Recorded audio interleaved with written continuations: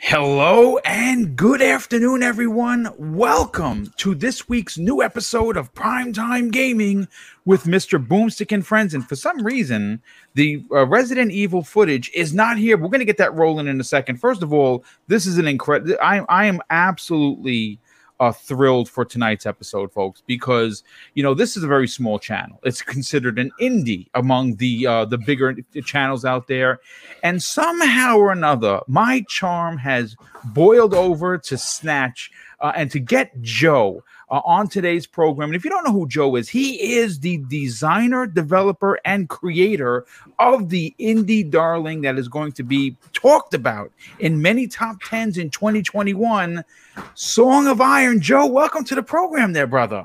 Boom. How's it going, man? Thanks for having me. Good. It's great to have you here, brother. Thank you so much for joining us. We're looking forward to hearing exactly what you have to say regarding some updates to Song of Iron.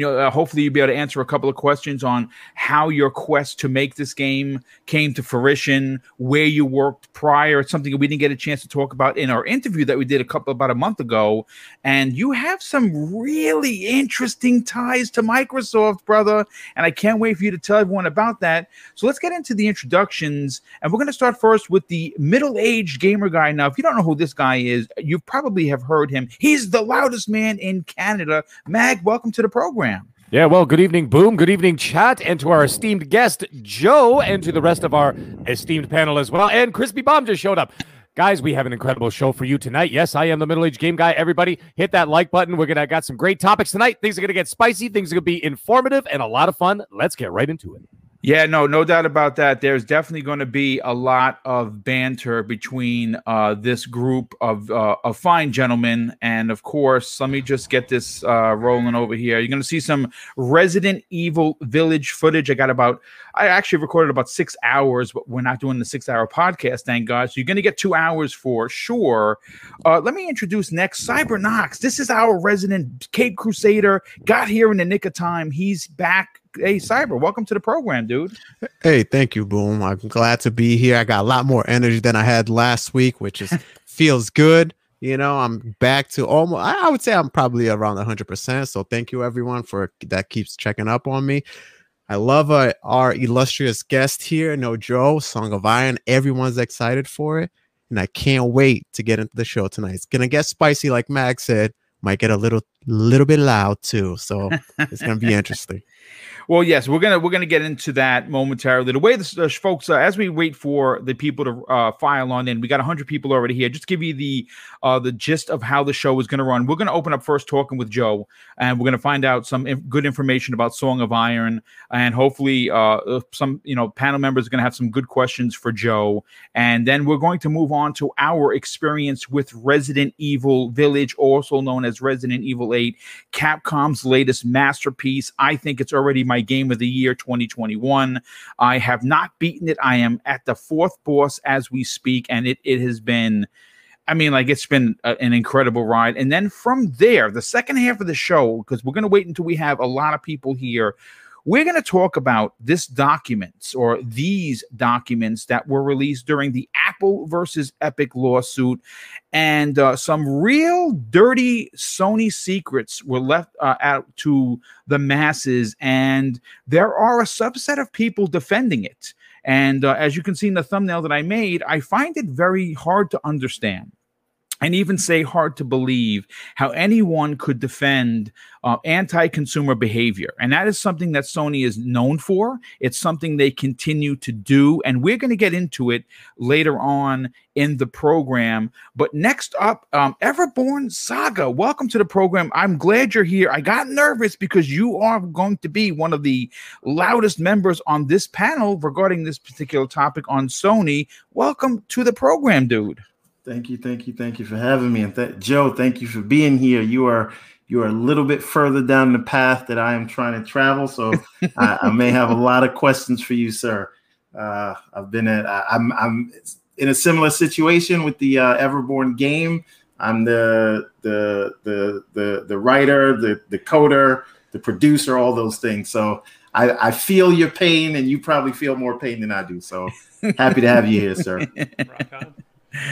And last and no way least, the best voice in the business who definitely needs to be cast in a Gears game in the future. Crispy Bomb, this is a late notification, but I'm glad you're here because you, my friend, have been very vocal on social media regarding the information that was leaked or put out there during this lawsuit regarding Sony and their anti-consumer practices. And you, my friend, are probably going to have a lot to say. Welcome to the show.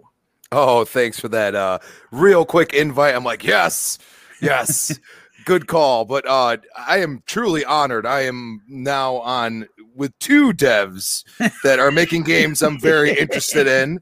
And yes, both equally as interesting. And definitely kudos to you for both of you for just, putting out and being here right now. It's really cool. Well, thanks for being here, brother. And Joe, we're going to get right to you, brother. And obviously, I sent you some of the questions that we're going to be talking about. Song of Iron is an indie title that you've been working on for quite some time. And you know what? I got a chance to know the back history of it on where that whole story came from. But would you do me a favor and kind of tell the audience and the panel members where that story originally derived from? Because it's pretty damn interesting. Yeah, I mean, Song of Iron, it feels like a really kind of classic Viking game at its outset, but it came from a D&D campaign with some friends of mine. I really wanted to be, the barbarian, and he had a really crazy story written up for us, and we kind of like smashed them together and made it work, and it turned into a pretty awesome campaign. And when I started trying to figure out what the story was going to be for Song, this just fit perfectly. And so I mean it's almost 1-to-1 the D&D campaign. That's pretty awesome. Super exciting. Yeah, I mean, folks, I listen, when he told me that during the interview, I nearly fell out of my chair because I played D&D growing up. I loved it. I loved it. I really enjoy. I don't play it now. I haven't played in years, but I really enjoyed it. And to hear that, something that he did, for fun, and he's bringing it, to as a business to make a game out of is truly remarkable for sure. Joe, we know that you are obviously you're a developer. You're making this game. You teamed up with ID at Xbox to put this game out on Xbox exclusively. Can you give the audience and of course the rest of the panel where do your development where have you worked prior to going out on your own, which has got to be scary to make your own game? Yeah, sure. I mean, it's definitely scary. I feel pretty good because of how long I've been in games and stuff. And to your point, I started at a place called Play Mechanics. Most of you probably haven't heard of it because it was like a arcade kind of barroom arcade place. I did Big Buck Hunter HD, the Terminator Salvation Cabinet. Nice. And some unannounced one I don't remember. I only worked there for a little bit. And then I was able to move out to California to work at Cryptic Studios, where I spent a bunch of time on Champions, 4 years on Neverwinter Online, a bit of Star Trek Online, and then like 2 years on an unannounced game that never quite made it, and it was going to be really good, but it didn't quite like work out. It's a shame, but and then I got a spot at 343 as a contractor, which quickly became a full-time spot. Wow. And then I was there for I think a year and a half of 5, and then all through Infinite until the end of December. And then I walked away to go full-time on Song of Iron. That is pretty, dude. That is pretty epic. Listen, we obviously we can't ask some of the super secrets behind Infinite, but that's got to be cool that your name is going to be in the credits because that's obviously one of the flagship titles for Microsoft. It's expected to release. That is the #1 game I'm looking forward to. Yeah, this year. Yeah, it'll be fun to have 2 games released this year. Listen, I want to go to Cybernox because Cyber, you had written 2 questions I thought were really super interesting. Would you like to ask Joe those 2 particular questions? Yeah, absolutely. So Joe, obviously I've been following Song of Iron for a long time too. I think it's a great game. I played the demo, really love the demo. We were talking about it behind the scenes. But what has been probably like or some of what has been like one of your biggest challenges as being a solo developer, pretty much developing this game? Yeah, it's a tough one. It kind of, there's all these little things that kind of build up, you know. I think the hardest stuff is anything code generally, just sort of, that's sort of the lame answers, because I'm an artist, and so like code is not the way my brain works. Okay. Luckily, Unreal has the blueprint stuff, which is perfect for artists because it's a visual scripting language. But I mean, like, realistically, it's like holding it all together is the hardest thing.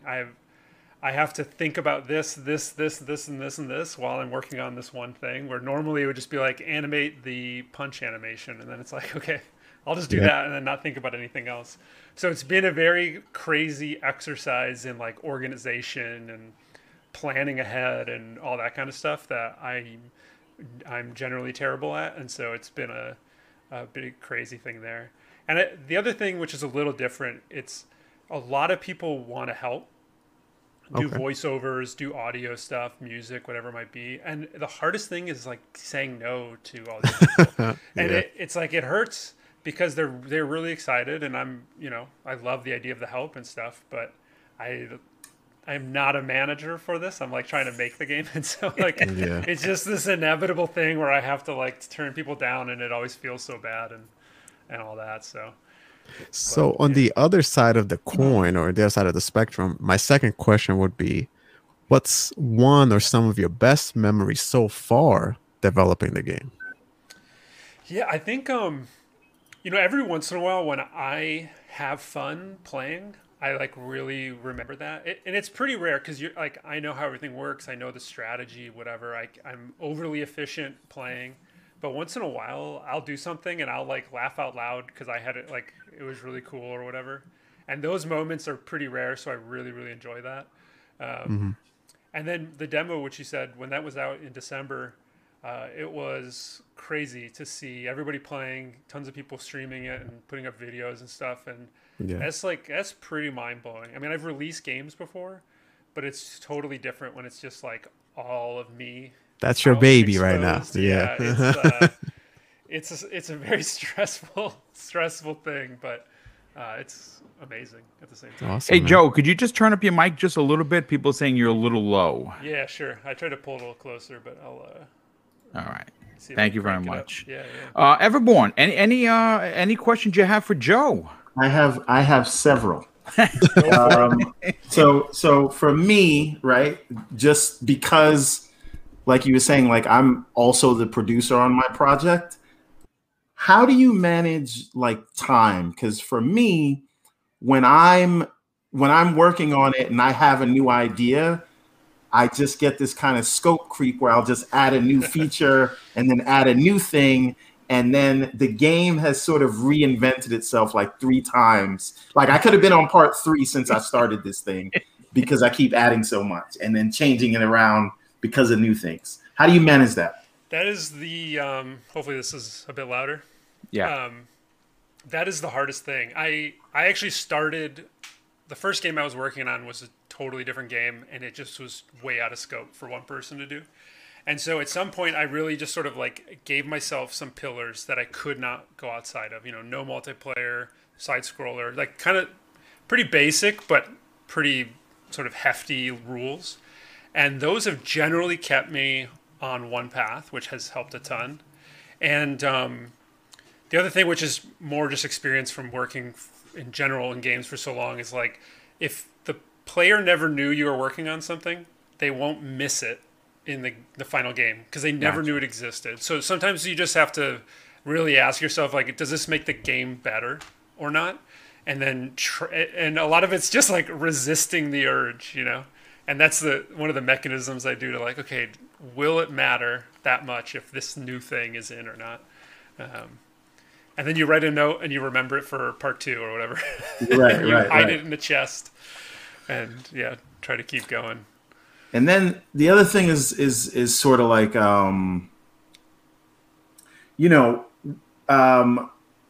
do you ever worry? Because I worry about this all the time. So I don't know if you have this worry. Since I'm the only person developing my project, it's like I know where everything is. It's smooth to me, but I always wonder when I give it to other people, and I know you had a demo, but when I give it to other people, are they going to get it the way that I get it? Because I'm so into it. It's just like if you're like writing a novel, you have your own sort of meta narrative of what's going on and these references to you. So is that a thing that you think about? Like, because, normally in larger teams, you have QA testers, you have all those other things.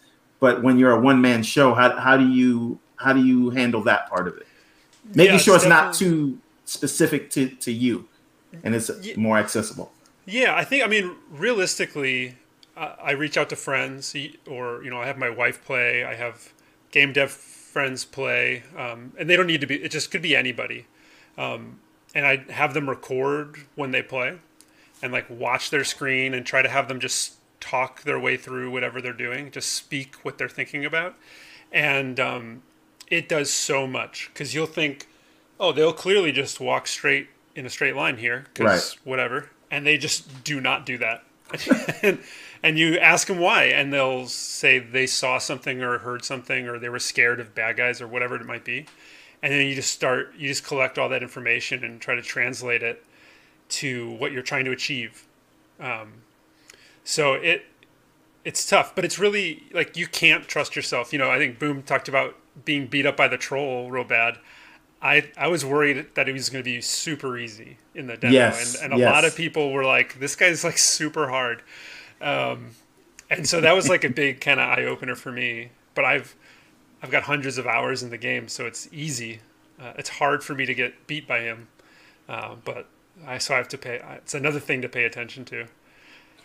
But testing feedback is like everything, and even if it's just one person, you will learn a ton. So I'm sorry, let me ask, tangent off of that. So do you enjoy watching the streams that people, did while playing the demo, and probably like whenever your game releases, will you be watching some of those streams just to see exactly what you just said? Like, oh man, yeah, this person is playing this way or a certain style rather than what I had in mind. Yeah. It's definitely, I can watch a couple and then I start getting really nervous about it. If someone's like playing pretty well, then it's like easier. But the second someone starts struggling, like I'll watch it later analytically, but it is really hard to like watch. It's because it's just like your own stuff, and you're like, oh gosh, please. Right. Yeah, no, because I've done that before. Like I've given it to the kids, I've done things like that, and then you kind of want to tell them like, no, but look over here, right? Yeah. I had another question, but go on because here it is. Why did you go with Unreal over Unity, just as a single developer? What was there any decision making there, or is it just what you were used to? I actually wasn't overly used to either one. Unreal seemed to just be an easier thing to start, and that got me going. And then the blueprints were super clean and easy for me to understand. I think Unreal has a visual editor like that, or a plugin for it, but Unreal's was just built in, and I really wanted to push visual fidelity, and Unreal's kind of just known for that a little bit more. Not that Unity can't make things look really, really good. And it just sort of kept going, and it was feeling okay, so I just didn't stop. But I know both of them are super powerful, so. Does Unreal use C# or? I think it's C++. Okay. But I barely touch that stuff. So okay. Blueprints are everything. Got it. Excellent. Mag, let's get you in on the conversation. Do you have any questions for Joe regarding anything that has to do with Song of Iron? It's interesting. You guys actually pretty much covered all the questions I was going to ask. But there's two things. One, humorous. Joe, in the chat, we have a couple of female listeners, and they actually said that you're very cute. So I just wanted to point that out. And I'm not even kidding right now. I looked at the chat; they're like, "Joe's cute." I'm like, "Oh my goodness."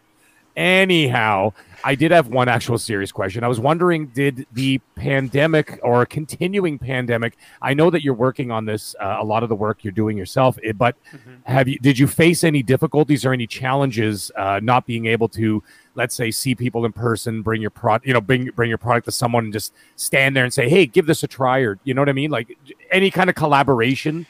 Did you have any difficulties with that, or do you still face difficulties with that?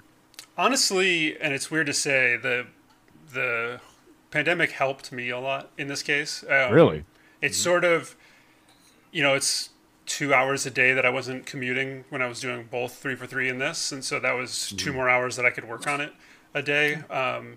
The delay of E3 last year gave me time to be in E3, even though it was for like 3 seconds in the pre-show. That kind of like put it on the map for a lot of Xbox people that just had no clue, and that was like the announcement that it was coming to Xbox. Otherwise, I wouldn't have been in the show. So there's a lot of little stuff like that, and then it would be great for shows like live shows to be going, and I could be bringing it to them and stuff. But never having done it before, I don't know what I'm missing, so it doesn't feel too much like I'm missing out, but. Maybe when it's all back to normal and I get to do shows for this or the next one or something, I'll be like, oh wow, it would have been so much easier or whatever. But because it's just me, it's just sort of been pretty simple, honestly. Right. Oh, yeah. Good. Well, that's good to hear. Good to hear. Nice. Yeah. Excellent. Great questions. Crispy, let's get you. I know that you jumped in at the last minute, brother, but do you have any questions you might want to ask Joe before we start talking about some Resident Evil? Well, I mean, it's actually cool because I'm definitely interested in Song of Iron. I look at the game and, it presented to me, it looks like something that I've never seen. I see like the colors with the background, with the shadows and everything else. One question I have is are you trying to bring a different gravity to the gameplay or the fighting mechanics in that game to really make it feel visceral, even though it's a side scroller?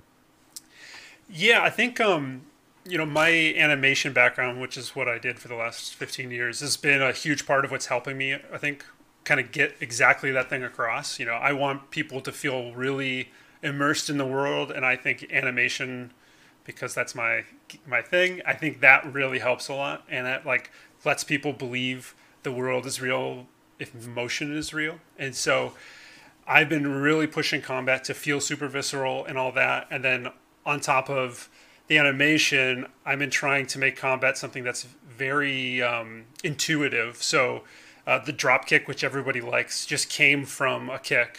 And then you go, well, if I'm jumping and I do it, what happens? A slightly altered version. I have an axe. Shouldn't I be able to throw it? Yeah, absolutely. Throw the axe. And a bunch of other little stuff like that. And I think all of that together is sort of making it feel surprisingly different than other games, which it was never really the intent. But I just want you to jump in and feel like you're at a bar and a fight starts and you're breaking chairs over people's head and throwing, beer bottles across the room and stuff. And that's really like one of the mentalities that I ask myself, if I'm still in the barroom brawl vibe, and if I am, then I'm in a good place. You sold me. You sold me. Just I've already seen it, but you sold me. Just in what you just said right there. Awesome, dude. Awesome. Now, real quick, Joel, I don't think a lot of people know this about the game itself, but this is actually being built as a trilogy. Is that correct? Yeah, that was another one of those little things I tried to do to scope myself. Was I had a story, came from the D&D campaign, and I knew it was going to be a big one, or it felt like big, so I chopped it up.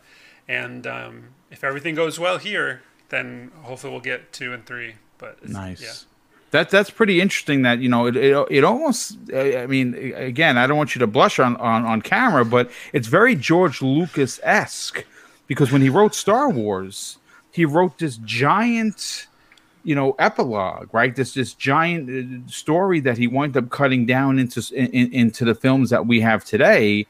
And to know that again, that the whole story derives from your D&D, which we obviously know campaigns can be huge, right? So campaigns could last a year if you have a good DM, right? And like I said, I've been telling we were talking in the green room before we went live. Song of Iron is one of my most anticipated games, simply because, not just because I got a chance to have you on the show, and just because I got a chance to interview you. It is something that's right up my alley. It is a 2D single player, story driven, adult themed narrative type of game that gives the player what seems to be a lot of choice. Now, one other thing I want to just kind of ask you: what about the RPG-esque system with the game? Are you going to be able to level up the character? Are you going to carry different weapons? Are the weapons breakable, like in Breath of the Wild?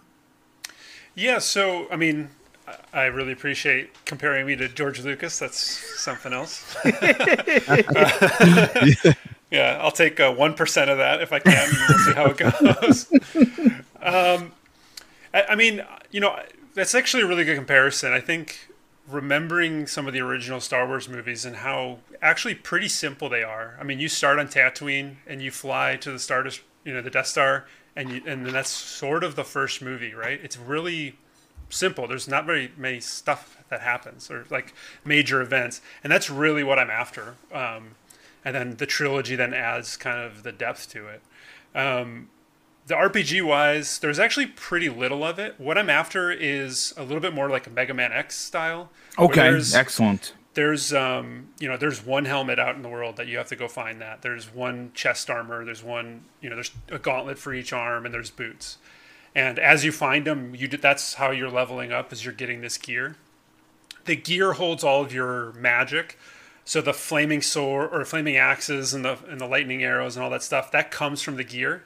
So you never have to worry about keeping hold of like the fire axe +1 or something. It's just one of more of the many axes. Pick it up, light it on fire, fight, throw it, whatever you want to do. Pick the next thing up, light that on fire. Nice.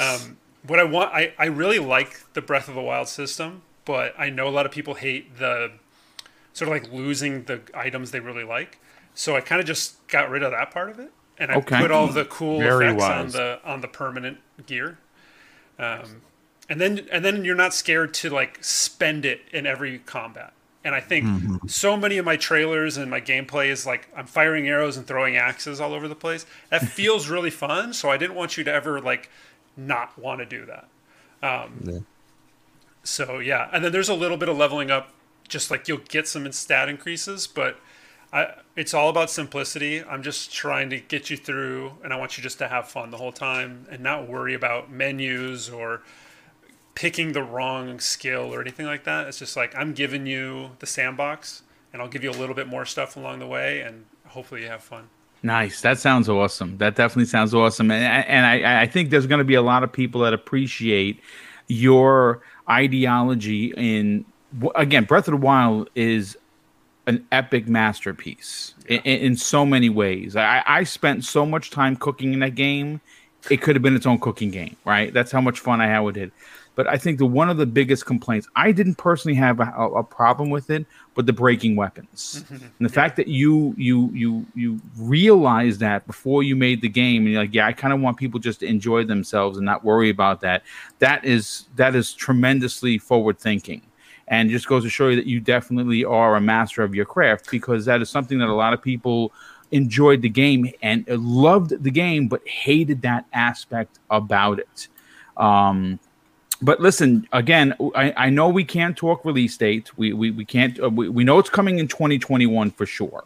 But my last question to you is, because you're doing this on your own, where do the nerve factors get into as you get close to this game? Because we've talked with Everborn. He's self-proclaimed like yourself. He created the Everborn saga. He's doing, like he told you, everything himself. He launched a very successful campaign to get people to back it, and it went really well. how does that make you feel as you're getting closer? Because as you're putting it together, it's just a job. It's something you want to do, but now it's getting real. Yeah, it definitely is nerve-wracking. I think there's so many little things to get done to release, getting all the achievements and like making sure it's working on all the systems and all this sort of little stuff. And that list is like long and hard to know until you find all the pieces to it. And so it's like the fear is, what don't I know that I'm going to have to do really quickly to get there? But luckily that demo taught me a ton. So I do feel like I generally know everything I need, minus a couple little things that I know about. And then, I'm super happy that everybody's excited. It's so nerve-wracking. Just being afraid that like I've done a bad job of, being true to the game in the way I speak about it. I try very hard to only ever say exactly what's going on. And, talking about playtime and what the systems are and all that kind of stuff. And I just hope that I just really hope people like it. Oh, I just can't know until it's in everybody's hands. Well, listen, we look forward to it when it releases later on in 2021. I cannot wait to see how the people are going to respond, and I believe that people are going to respond in a big way. You've been the talk of the town in the community for quite some time because, like I told you privately, and I'll say it publicly, you definitely have something special here, and I honestly cannot thank you enough for not only being a part of today's show, but giving me the chance to interview you and help promote this incredible title that I think a lot of people are going to dig. But I want to move on to the next topic. But before I do, I want to catch up with some of these outstanding super chats. First of all, the first one of the night comes to us from Tim Swoop, who drops a very generous $5 super chat and says, "Hey, Boom, been waiting to watch and listen to the podcast all day, and your panel are awesome. Everyone like and subscribe to this amazing channel." Well, Tim, thank you so much for the generosity, but more importantly, brother, thank you for the very kind words. Isaac Gentry in the chat drops a very generous $5 super chat and says, "Hey, Boom, just wanted to say thanks for keeping the positivity in the community." Well, dude, it's an honor. Thank you for the generosity, but thank you for the compliment as well. And I think we had another one pop in here. Let me see if I could find it real quick. Okay, yeah, new type Gunpla. I think we know who that guy is. He's a part of the panel. He is, unfortunately, we're talking about Tempest Son, is not going to be able to make it. He is really getting stuck with work. But of course, he drops a $5 super chat and says, "Workday from hell is keeping me from the show right now, but kill it, fellas." Well, thank you so much, Tempest. Definitely, we'll see you next week for sure. But folks, we got to move on to Game of the Year 2021. Should I actually say that? First of all, Joe, I want to go to you first because as a developer, you get a chance to work with studios like 343, which you did, which is, again, that you should write a book one day because that's pretty epic. And then you're making your own game, which is incredible. But when you see Capcom, a company that was founded in 1976, like they've been around a very, very, very long time, and obviously they've released a ridiculous amount of Resident Evils over the years, and of course some have been fantastic, some have been not so fantastic, and they've reinvented the wheel with Resident 7, and then obviously it won a ton of awards. It was the first time Resident Evil, the main series, was in first person. And here we are playing, as you can see on the screen, Resident Evil Village. And I got to say, and not only am I having a blast, I think everyone on the panel is having a blast. Are you happy to see games that have such long teeth, like Resident Evil, still be a valuable piece of the community in a big way? Yeah, absolutely. I think like Resident Evil and Zelda, which we've talked about, Final Fantasy, they're all these like amazing examples of games that don't have to just be direct sequels all the time, and so they can play with stuff. I mean, Resident Evil is like gone through ebbs and flows constantly. All of those games have. Resident Evil 4 was huge, and that kind of like came out of nowhere and became one of the best games, and it's awesome because I think too the developers have some level of like ground to stand on already, but then they can try new stuff knowing they've got this sort of core thing. And I think that's like a really powerful thing. And it's nice that Capcom lets them experiment with the IP and push it in different directions. And that's awesome. I think it's really good. Now, have you had a chance to play RE8 yet, or no?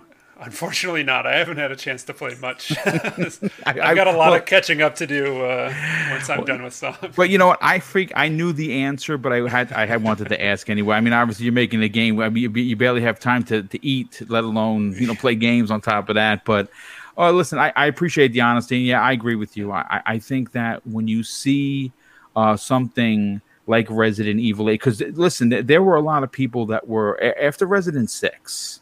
People didn't know what to expect with 7. Right, 7 came out and it shocked the world in the best way possible, because 6 was so terrible. 6 tried to be an action movie and Resident Evil and 3 other things at the same time. And sometimes when you try to do too many things, it like anything, it ruins the broth when you try to put too much stuff in there. And that's what wound up happening with Resident 6. And unfortunately, they were able to rebound with 7.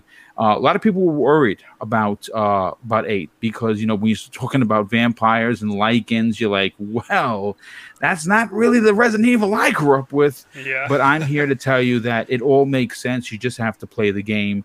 I want to get to the panel, though. And I want to go to Mag first. Mag, you have been raving about Resident Evil Village, like I think even more so than me.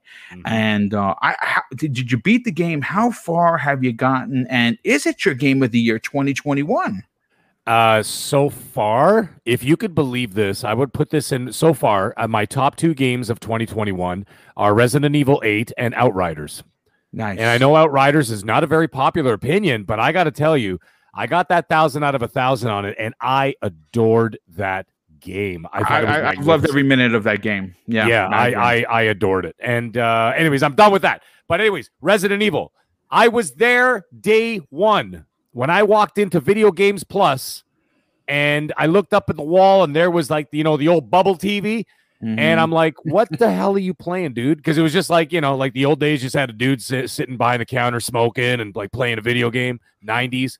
And he's like, oh, man, I'm playing this new game called Resident Evil, man. You got to buy it. And I'm like, okay. And I just bought it for my PlayStation 1. And fast forward 25 years, and here we are. And it hasn't lost its potency with me at all, except for Resident Evil 6, just like you said. But Resident Evil 7 brought it back so hard that you just get that amnesia about Resident Evil 6. You know what I mean?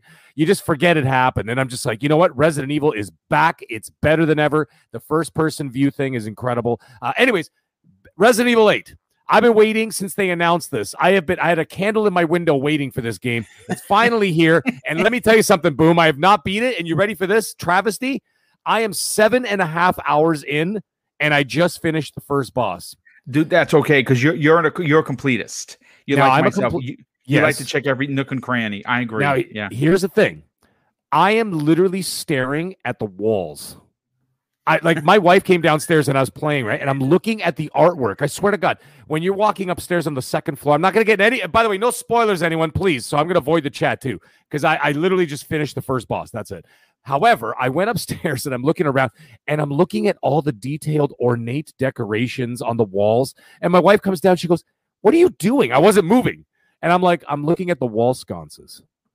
And she's like, why? And I'm like, look.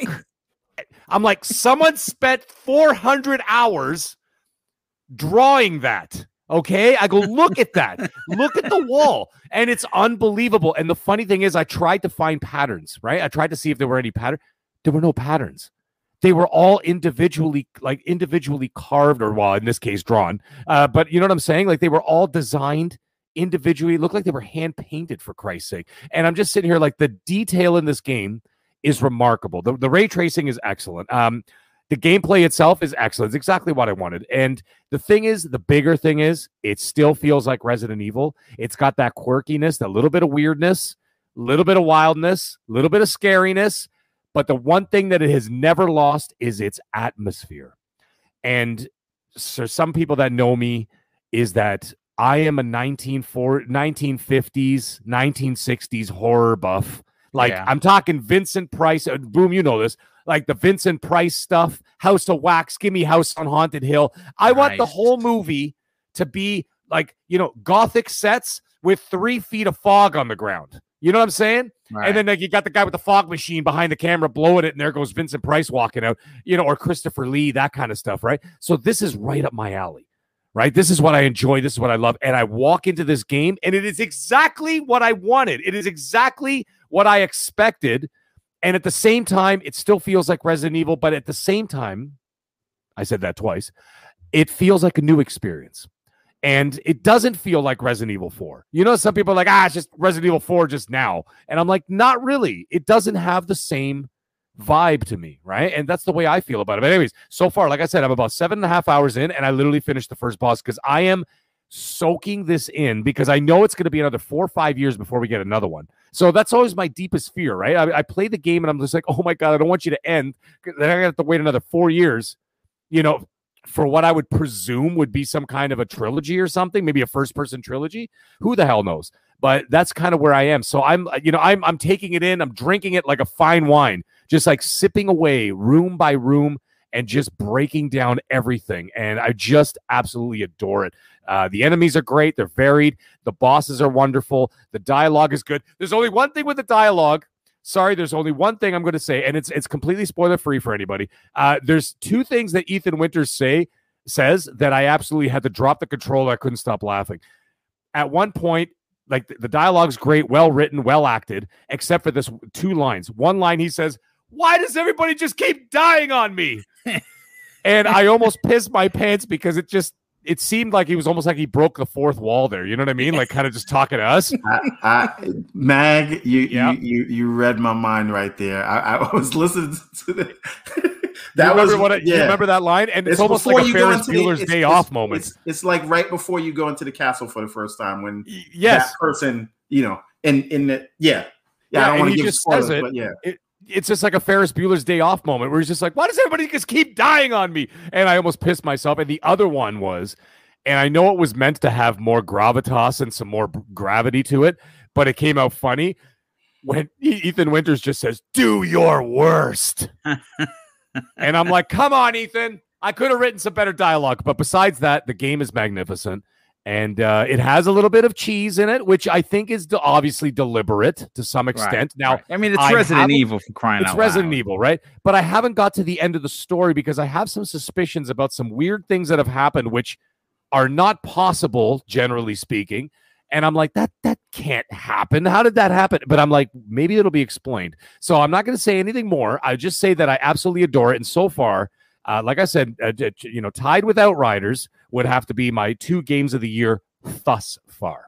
Yeah, well, nothing wrong with that. Sounds fantastic. Everborn Saga, let's get your opinion on Resident Evil Village. How far have you gotten, and are you as excited as we are to finish this game, and then probably start it immediately right after? Well, I'm going to tell you, this is the most excited I've been about a Resident Evil game in, I don't know, nearly a decade. Because I didn't play 7. I wasn't actually on board with the switch to first person because I didn't feel like I liked that they were changing the story, but I didn't think that like they needed to go first person to do that. But I've always respected that they were willing to do that, right? Because that's how these franchises that, we've grown up with, right? Over the better part of 3 decades, this is one of them where it is different every time. They're not locked in, right, to any specific type of gameplay. And I respect that them. I respect them for that, right? That they were willing to take that risk. And I was one of the Luddites that skipped 7. So this is my first person Resident Evil. And I have been blown away thus far. The performances, the atmosphere, it looks really great. I'm playing with the ray tracing on. Seems like I'm getting 60 FPS most of the time. Another thing is, I don't know if it's just me, but I really feel like they have captured the essence of Resident Evil 1, like the first one. Yeah.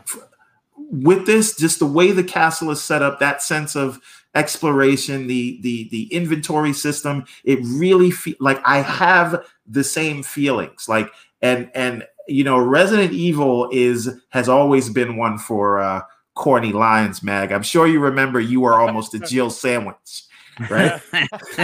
Which may be the greatest line in all of video games. Now, the other thing is, and I hear the game is now, Mag, you said you've been in it for 7 hours, but I hear you can run through it in 8 hours if you kind of like beeline your way through. No. Travesty. That's a slap to the face of the developers, in my opinion. Soak it in, man. Soak in the hard work that these guys put in. That's what I say. No. I want to explore, but what I'm saying is I'm not holding that as a knock against it, because I'm one of those people who doesn't think every game needs to be 200 hours where 80 of those or 100 of those 200 hours are fetch quests, right? Like everything feels like it has a narrative purpose here, and I love it for that. So, and then I'm maybe like 2 hours into it. Like I haven't gotten to the first boss yet, but I'm inside the castle. And I'm looking for some kind of a key, which I'll find that. But like, I cannot say enough about it. And the game of the year so far talk, yes. And the funny thing is, like, and I know maybe we'll talk about this later. Another game I really loved this year was Returnal, which now, because of all the issues it's having, like this has taken that spot. And I don't want to go back to that because I was going to wait until they ironed out the bugs, but now this is here, and I feel like this is going to take up all my time. And then, maybe Ratchet and Clank will be out later. So, if I'm rating this thing so far, it's a 9 out of 10 for me. Like I love it. It's great, and it just feels like the Resident Evil I remember. Yeah, no, I absolutely agree. Let's get Cyber of Iron in here. Cyber, like that change real quick. Have you had a chance to play Resident Evil Village yet? So I unfortunately have not because I don't want to, but because I'm on the same camp as Everborn. I haven't played 7 yet. I have 7. And I was speaking to Mac. I could see the hashtags cancel Cyber of Iron. Exactly. We've already got two frogs in the chat. I literally, I spoke to Mag about this. I was like, hey man, I haven't played 7 yet. And as soon as I said I haven't played 7, he said, hey, my Tony Baloney is coming out, eh? What are you doing? Reaches off across the phone and like literally smacks me upside the head. He's like, what are you doing? I told them to start it immediately. It's in Game Pass, for crying out loud. Yeah. Oh, I bought it when it came out. Oh, okay. So, I did too, by the way. First. That's the story of my life, buying games just to say I got them, and then I know, man, they go into back. Tough. But it's great to see how much the success that has happened with the release of or Village, let's say, has done for the franchise, right? Like we've seen a crazy number on I think I don't know if you mentioned it, Boom. Yeah, no, we're actually I'm gonna it's funny you should say that. Before let me just read the stats. Yeah, and then I had you come back into it, folks. If you're wondering if Resident Evil is getting long in the tooth, if you're wondering if this has any legs left in the franchise, let me break down some numbers for you. That's basically proven that not only is Resident Evil bigger than it's ever been, I think it even surprised Capcom. The franchise, according to numerous numbers that I was able to pull from Twitch and Steam, broke records respectively. Most sales on Steam of a Resident Evil game ever, and it was the biggest Twitch success in what seems like years. They had 100,000 concurrent players on Steam, making it the biggest PC launch in the history of the franchise. It destroyed Twitch records. And here's some numbers for you, folks. It had 600,000, right? And that record was previously held by Resident Evil 2 Remake at 314K, and then it's followed, and then slightly above that was Resident Evil 3 Remake which topped out at 318,000 concurrent, and it doubled that, folks. It's currently holding an 85 on Metacritic on PC. It's an 84 on PS5, and for some very strange reason, it's an 82 on the Xbox Series X.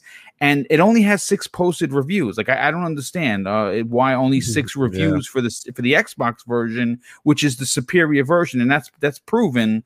But again, this is it's the media we're talking about, and Cyber. When you hear those numbers, do you see Resident Evil slowing down anytime soon? Absolutely not, and I think it's extremely smart, and I think Joe touched on this a little bit, that Capcom have gotten themselves a great strategy with the Resident Evil franchise between going from first person to third person. I think they feel kind of like 2 different games, or even almost as 2 different genres when you're playing from first person to third person. But the atmosphere and the ambiance and everything is still there, as a Resident Evil game. And the numbers you said, Broom, they're completely astronomical. They're amazing numbers. And it just goes to show you like how much gamers are actually starving for some of these bigger AAA games. Like if you think about it this year, Outriders is the only AAA game that released this year so far. Is that correct? Or MLB The Show is that? Oh, MLB The Show too, Yeah. sure. But that's very, So I will say that, however, like some of these numbers can be a bit deceptive, not just because the franchise is not doing great, but for what I said. So many people are looking just to get their hands on a big AAA game, and I think the stars lined up for Resident Evil, and I think it's something that the franchise is really going to benefit from, because the more people play this game, the more they enjoy it, the more you see people talking about it. They love the villains in this game. Lady D, people is talking about her, cosplayers all over the place. So yeah, man, this game, I think it has the highest peak player, kind of like what you mentioned, ever for the Resident Evil franchise in the Resident Evil franchise history. So it continues to peak on player counts for a Capcom game. So no, this franchise is not slowing down. It could potentially just get bigger and bigger after this release. Yeah, no, 100%. Here's a question maybe for everybody. Actually, 2 questions. But do we think that like maybe more franchises should try things like that, especially like the ones we grew up with? So like, let's say, I don't know, the next Gears is a first person, or the next Halo after Infinite is a third person, whatever, like just completely jump outside of the way people know it, but still respecting the essence of it. Well, like, look at could God we of see that with any other? Absolutely. Like, look at God of War, even though it wasn't as drastic. I mean, it was third person to third person, but essentially, if you look at the first 3 God of Wars, or whatever, 6 of them, if you include the little side games, those were essentially like 2D/3D. You know what I mean? They were almost side scrollers in a way, so to speak, whatever, but or almost like Crash Bandicoot kind of idea, right? But I mean, like, look at that, look what they did there.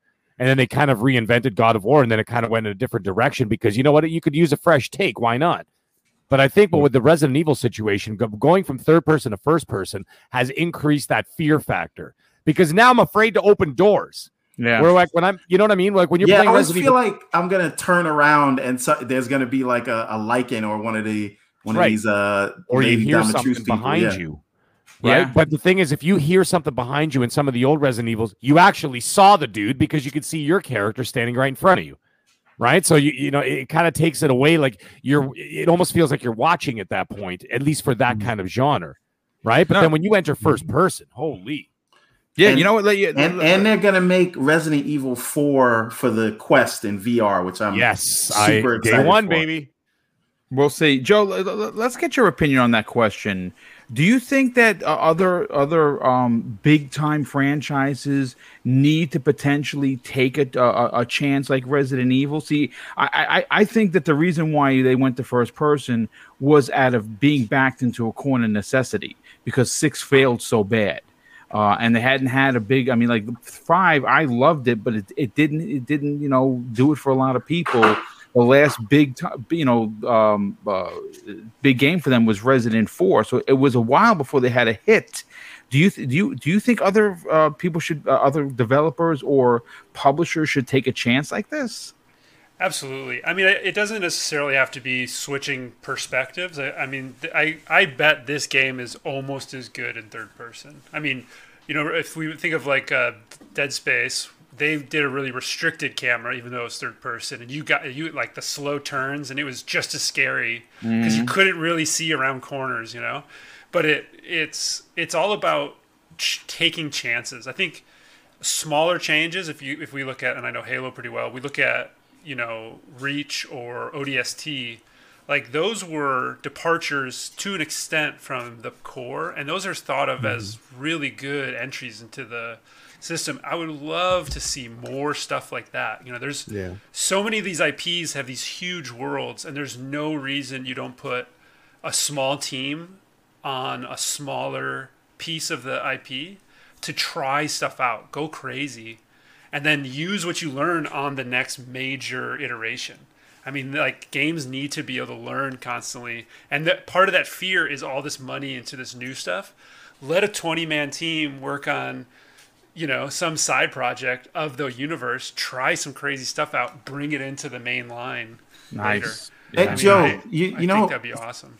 On that note, something I always wanted to see, because I feel like Locke got a bad rap in Guardians, but I wish they would have made Nightfall instead of a Netflix series, or however it was released in the Master Chief Collection first, I think. But I wish Nightfall was like a third-person Dead Space kind of game with Locke in it. Just something in the Halo universe, but a complete departure. And it doesn't have to take away from the main Master Chief campaigns, but I really feel like it's a great character that people should appreciate a little bit more. Now, I don't mean to go on a little Halo tangent right now, but you threw that volleyball up. Locke, I kind of I agree with you. He could have been a very interesting character. I think, in my personal opinion, it was just they were forcing a new character. They forced this new character into us too fast. They wanted him to be the antagonist to maybe branch him off on another Halo story, on his own journey, just like Master Chief, but we would have Locke. Locke would have his own game, kind of like what you said, Everborn. The problem is they forced that into a Master Chief's game, and that didn't work out well. Having played him sort of in a separate campaign initially, I think really would have changed people's perspective. I think the other thing, and I have to watch myself, I think part of the issue is like there's a perspective that was tried to make him too equal to Chief. And Halo people know, the Spartan 2s versus the Spartan 3s and 4s and stuff, like there's a massive difference. And then having that not really like be a part of the game, and they basically were the exact same, I think it makes him uninteresting because he's the exact same as Chief, just a different character. If you give him his own strengths and weaknesses, then he becomes so much more interesting. And that's just that Blue Team versus Osiris. And that's like, I always like to see that. You want to see, it's like any magic system that has no drawbacks. It always feels cheap and fake versus something that like costs you something to do. And if we had seen the differences, I think we would have loved all of those characters much better. And felt better about playing as them and stuff. And something else hurt Locke, and it had nothing to do with them. The marketing for the game. Yeah, right? it was presenting a story that like it was just like wasn't there. Yeah. I want to see Locke come back, maybe in an ODST type game, something. Locke. I think Locke got a bad rap.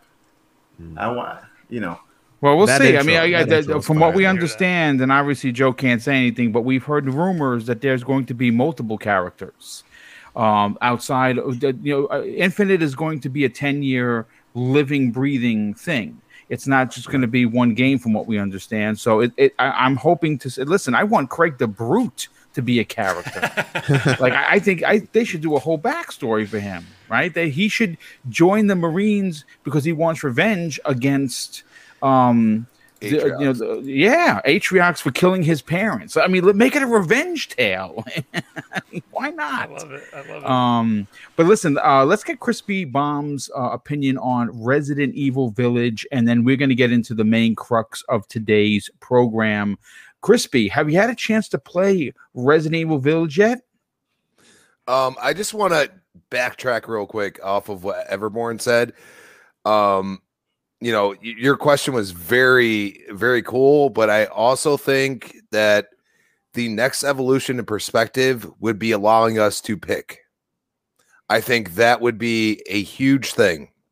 And I think for somebody like me that really has only, kind of dipped and dabbed in like Halos and stuff like that, the first person I'm not a huge fan of. I think some games would really open up with me being allowed, and yes, it might be a little messed up at first or whatever. I will take that. Okay.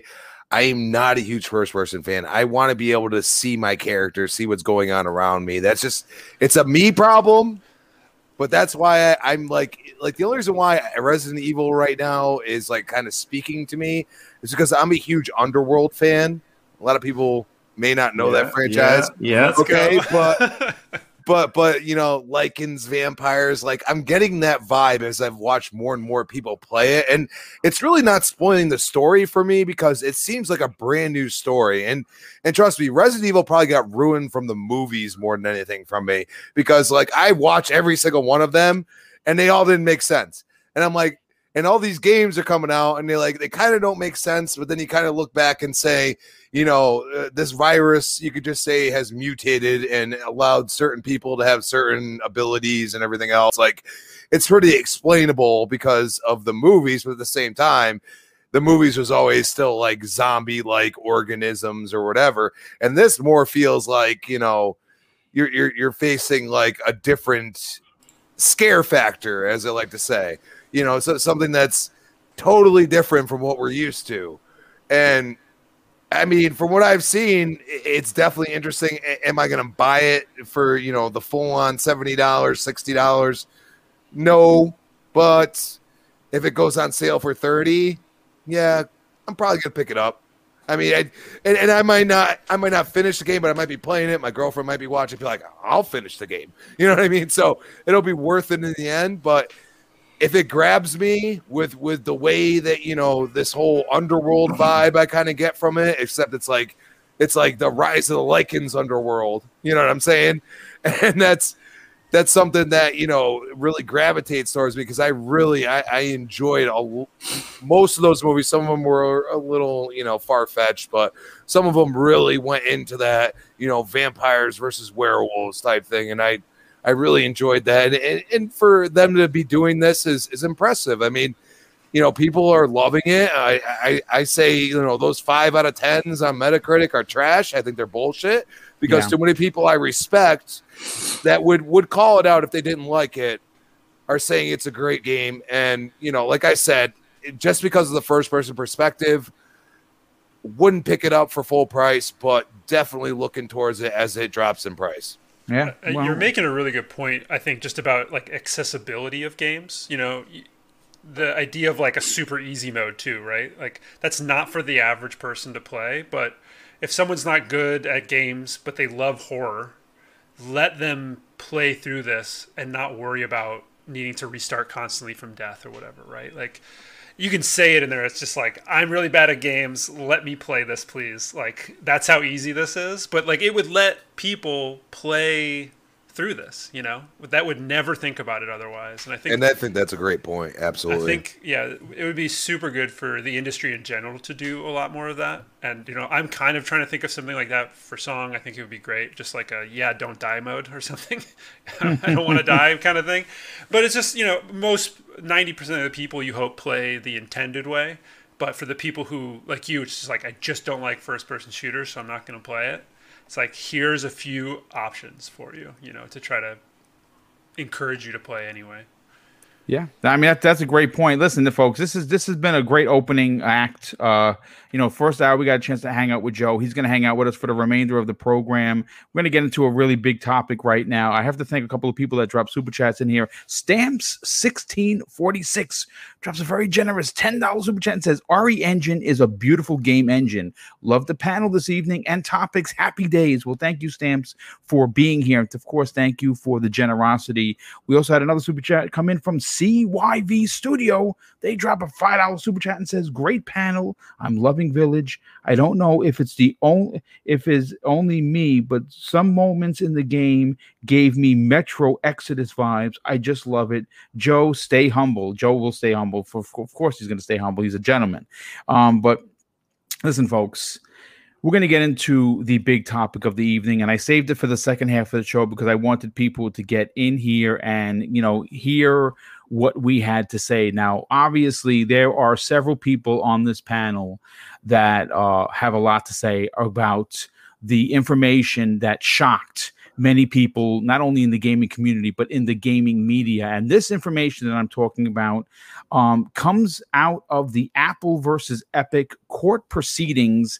And they have unearthed a ton of new information regarding Sony's inability to put players first. Now, as someone who got into the business of content creation because of the way Xbox was being talked about by the media, I find that even though in recent months or even last year or so, the tide is turning thanks to Phil Spencer's community first ideology. Now, PlayStation is not held to the same standards that many topics of tonight's show we're going to be talking about. It seems to be an industry that allows Sony to do things that if it were Xbox, and again, I don't want to turn this into an us versus them. Unfortunately, we're going to have to talk about this because the first thing that jumps off the page is the way Jim Ryan's PlayStation, and of course I say Jim Ryan's because he is the head of PlayStation, handled crossplay and how they're the only company in the entire gaming space charging for the ability to play with new and old friends across multiple platforms. Now, what I want to do is I want to pull up in my DMs. I actually sent it to myself. I want to read that letter that was unearthed during these proceedings. And this was Epic writing to PlayStation. It says, "We love working with PlayStation and we want this to be a win-win.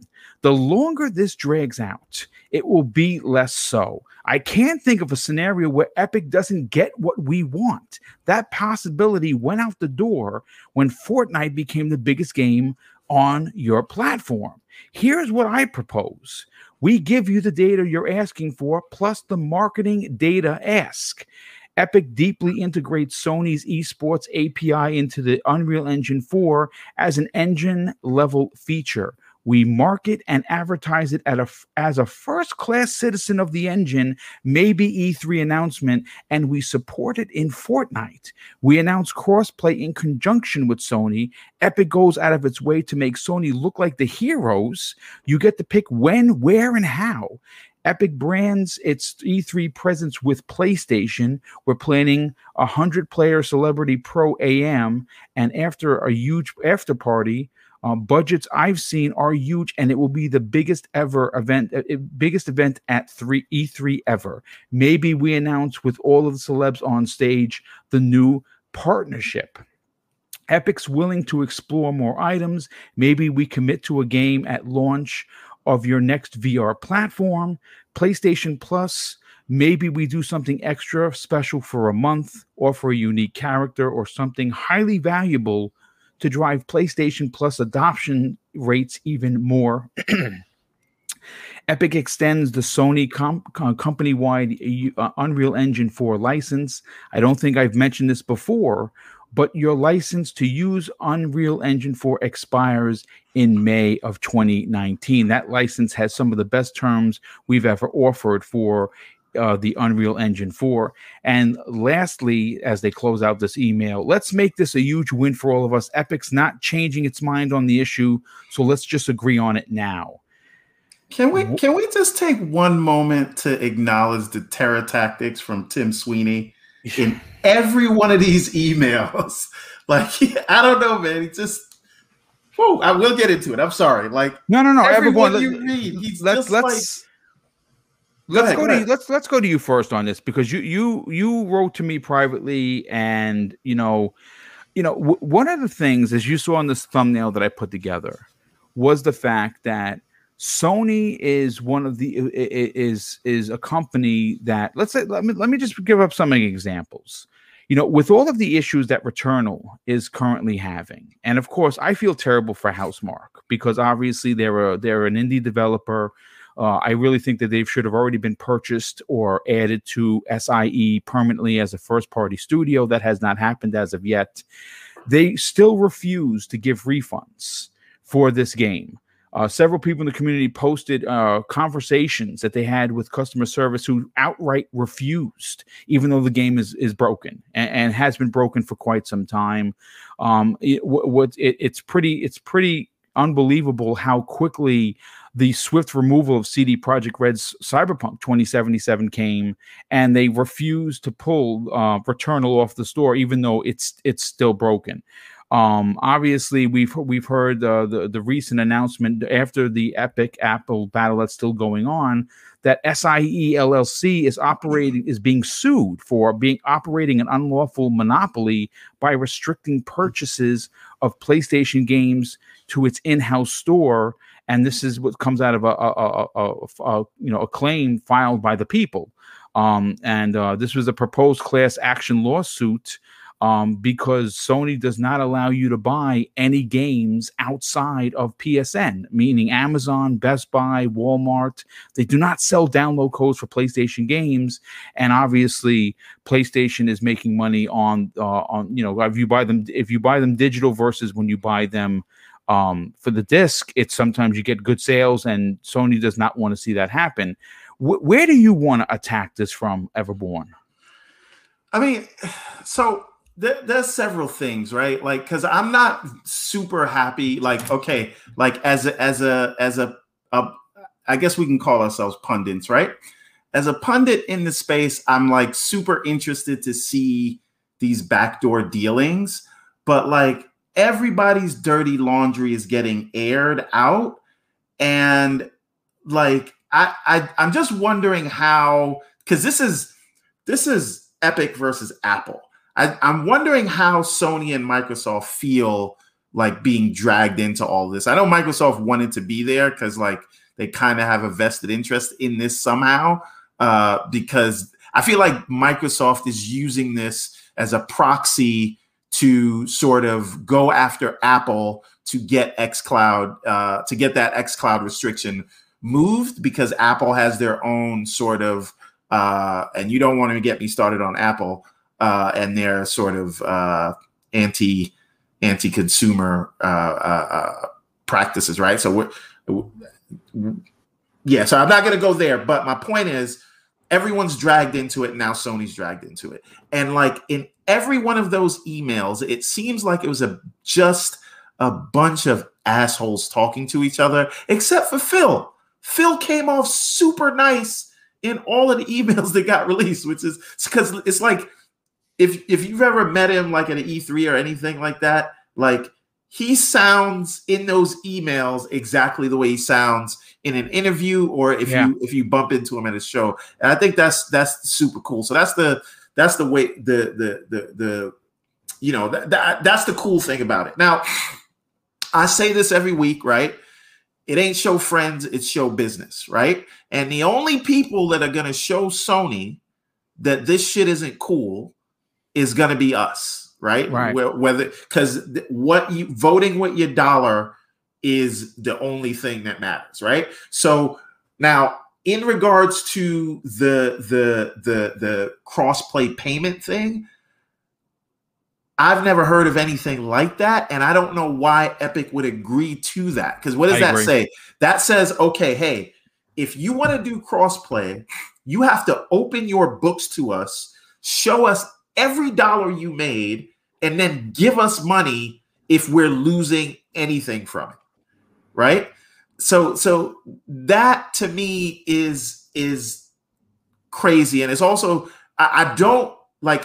I have things to say about Sony broader, which I think we will come to, but like I feel like we don't know. There could be some backdoor Xbox deals that we might not be like super excited about if we heard about it. So these backdoor deals happen all the time, and I think it's kind of unfortunate for them. It's hilarious to me because I'm reading all these emails. I'm watching Hogue Law break these things down with popcorn, right? I love it. But for them, I don't know that anybody comes out except for Phil. Phil came out looking lovely after this, but everybody else, man, this thing's nasty, and it's gonna get worse, right? So I want to put a pin in it there. I think that don't ever think that Sony is there for you. Like the first time I was on this show, my first guest appearance, I said Sony's approach really is, we got the games, you want the games, F you, right? Right. That's it. So I want to pause there, but I'm going to jump back in because I want to see where this goes. But this is not unexpected. You know, Joe, I want to bring you into the conversation. Obviously, from a developer's point of view, we understand that it's a business at the end of the day. Like, you know, we talk about, you know, we come to these podcasts and we talk about our love of, you know, game X or company X. This lawsuit really dragged in just about everybody. Like, I did not see this happening. And I'm former law enforcement, right? So I dealt with criminal law. I never dealt with civil law. It just wasn't my thing. But to see Microsoft, to see Sony be brought into the mix of this, where they actually had to go and have people there testifying for them. What were your thoughts about the way they handle crossplay? Because based on the facts, and again, this is not a suggestion, folks, this is actual documentation that I read through, Sony was and still is against crossplay. They want you playing on their console. They don't care about anyone else's.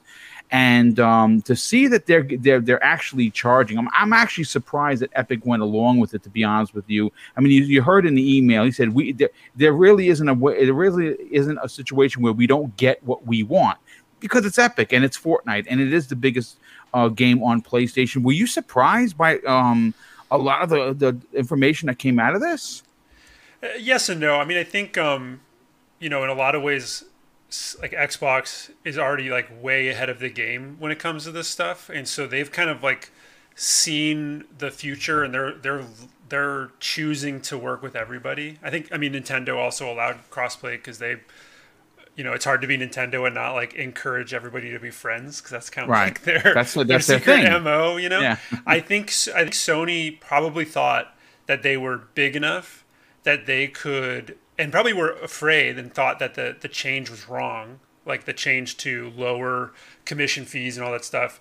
And they probably thought that they could bully the industry to stay in the same kind of path and go back to, you know, being more isolated. And I think they were afraid of losing all that income. And so, you know, they thought that they could enforce people to go to their store. It's the same thing with just the e-store in general, like not letting digital things be sold anywhere else. I think they're afraid of like every percentage being lost. And in the meantime, you know, Xbox is dropping Windows Store commissions from 30% to 12% to, you know, that developers are going to need to pay. And they're choosing to let all ships rise with the tide. And Sony is still fighting for every single penny to come to them. That's how it appears, at least, and I'm not super educated on the topic, so it's unfortunate. I think there's some stuff in there for like smaller developers where like you only have to pay if you have X amount of people playing or something like that, but It's unfortunate. I really wish that they would, and the whole industry, I really hope kind of lowers that commission fee to depending on the platforms and stuff, but because I think the average is like 30%, and that's a ton, especially for someone like myself or you know, any of the smaller indie devs. 30% of income could mean the difference between you know, sequel or no sequel. So it feels really not great for Sony, and I really wish that they would, you know, play ball with everybody. So yeah, it's tough.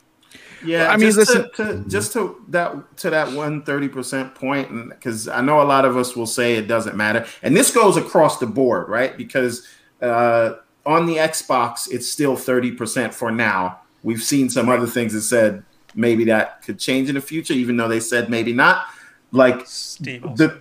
the consumer is paying that fee, right? Because like the developer has to mark up the cost of what they may want to sell a product for to account for that cost, right? So it does cost you as the gamer if you think it doesn't matter.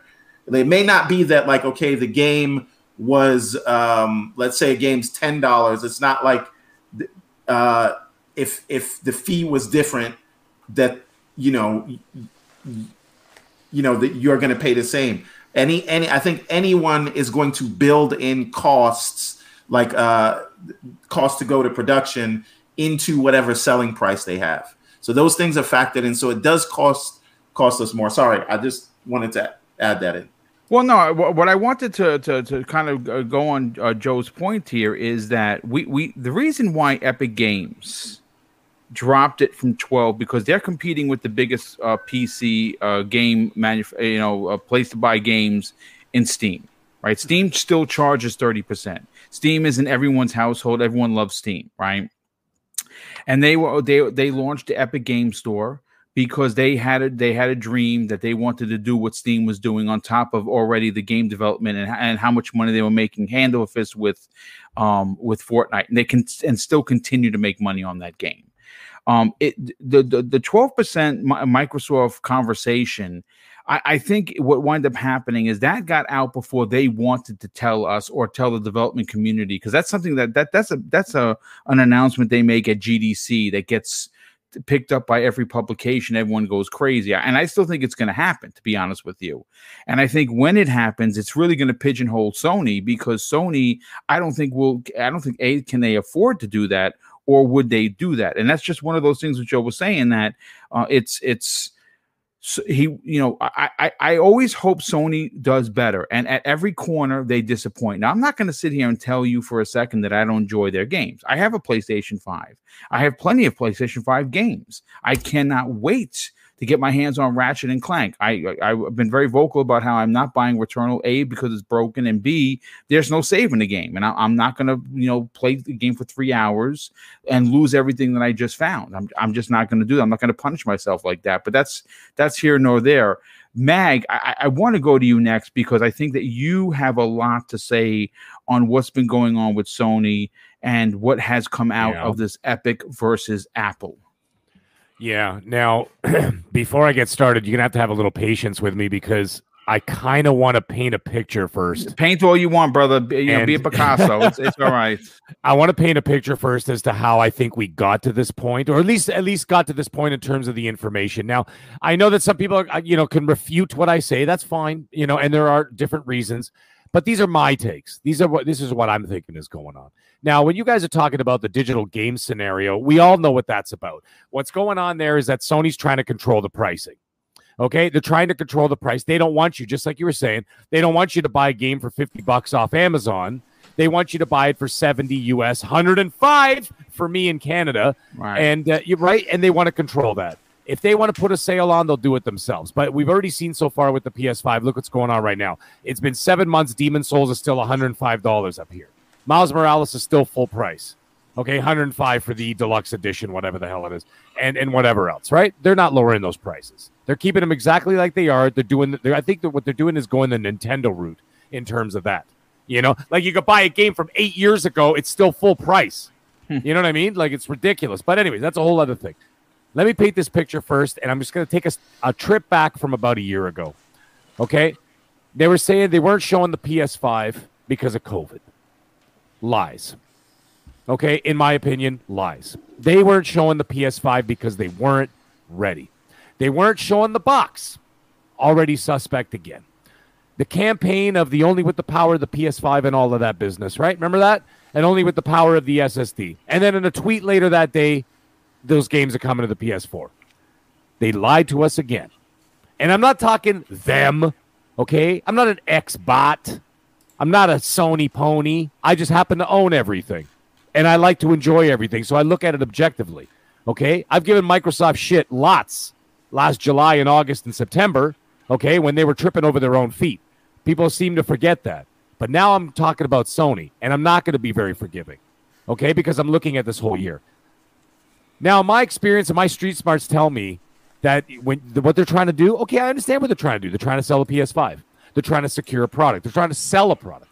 But using deception to do this, to sell your product, okay, meanwhile, when your competition is laying down all their cards and the transparency and everything else, okay, then, of course, let's move on forward. Then we've got the supervised hands-on. You remember that? Yeah. With Austin Powers? Not allowed to see the back of the machine. We weren't even allowed to see the back of the machine.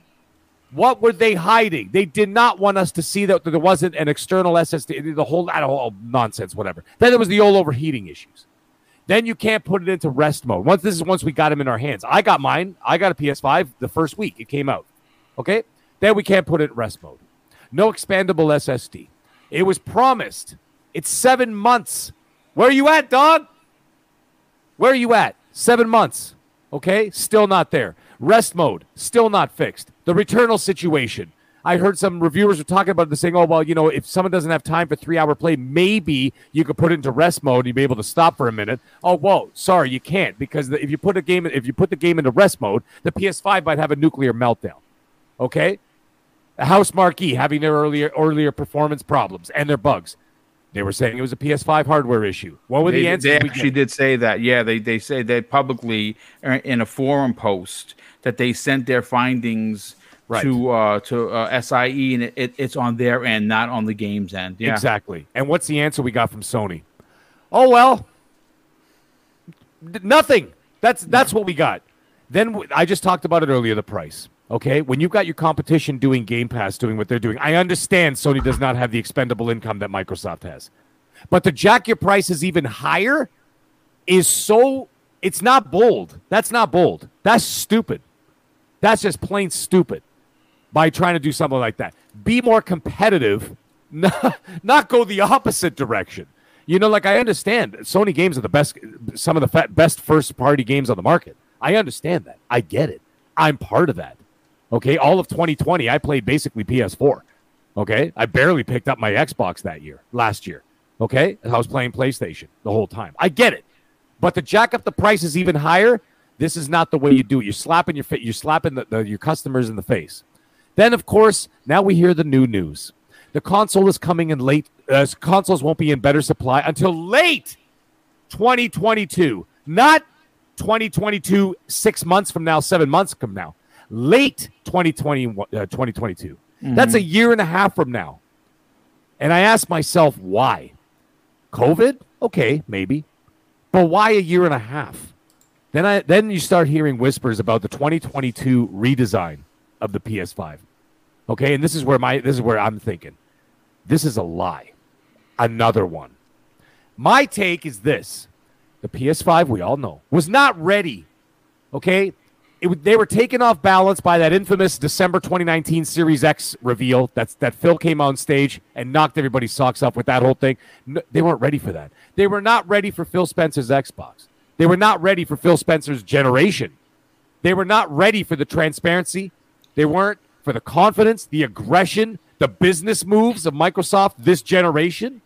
So what had happened? Then what ended up happening is they started patching together like a friggin' Frankenstein. They started patching together this PS5. Just get it out the door. Just get it out the door to match the Xbox release date. I also thought that was also another conspiracy, that they just threw it out there just to get it out there to match the Xbox because they did not want another PS3 360 generation. I get it. Then you had the performance issues, the problems, the issues, the underpowered. I think that what's happening here is that they are deliberately delaying the PS5, to late 2022 so they can re-release it. They can re-release an upgraded PS5 to match the power of the Series X. Let me ask you a question, Mag. How many people do you think are going to care about power then? If that happens? Well, then that's when it's going to become an issue.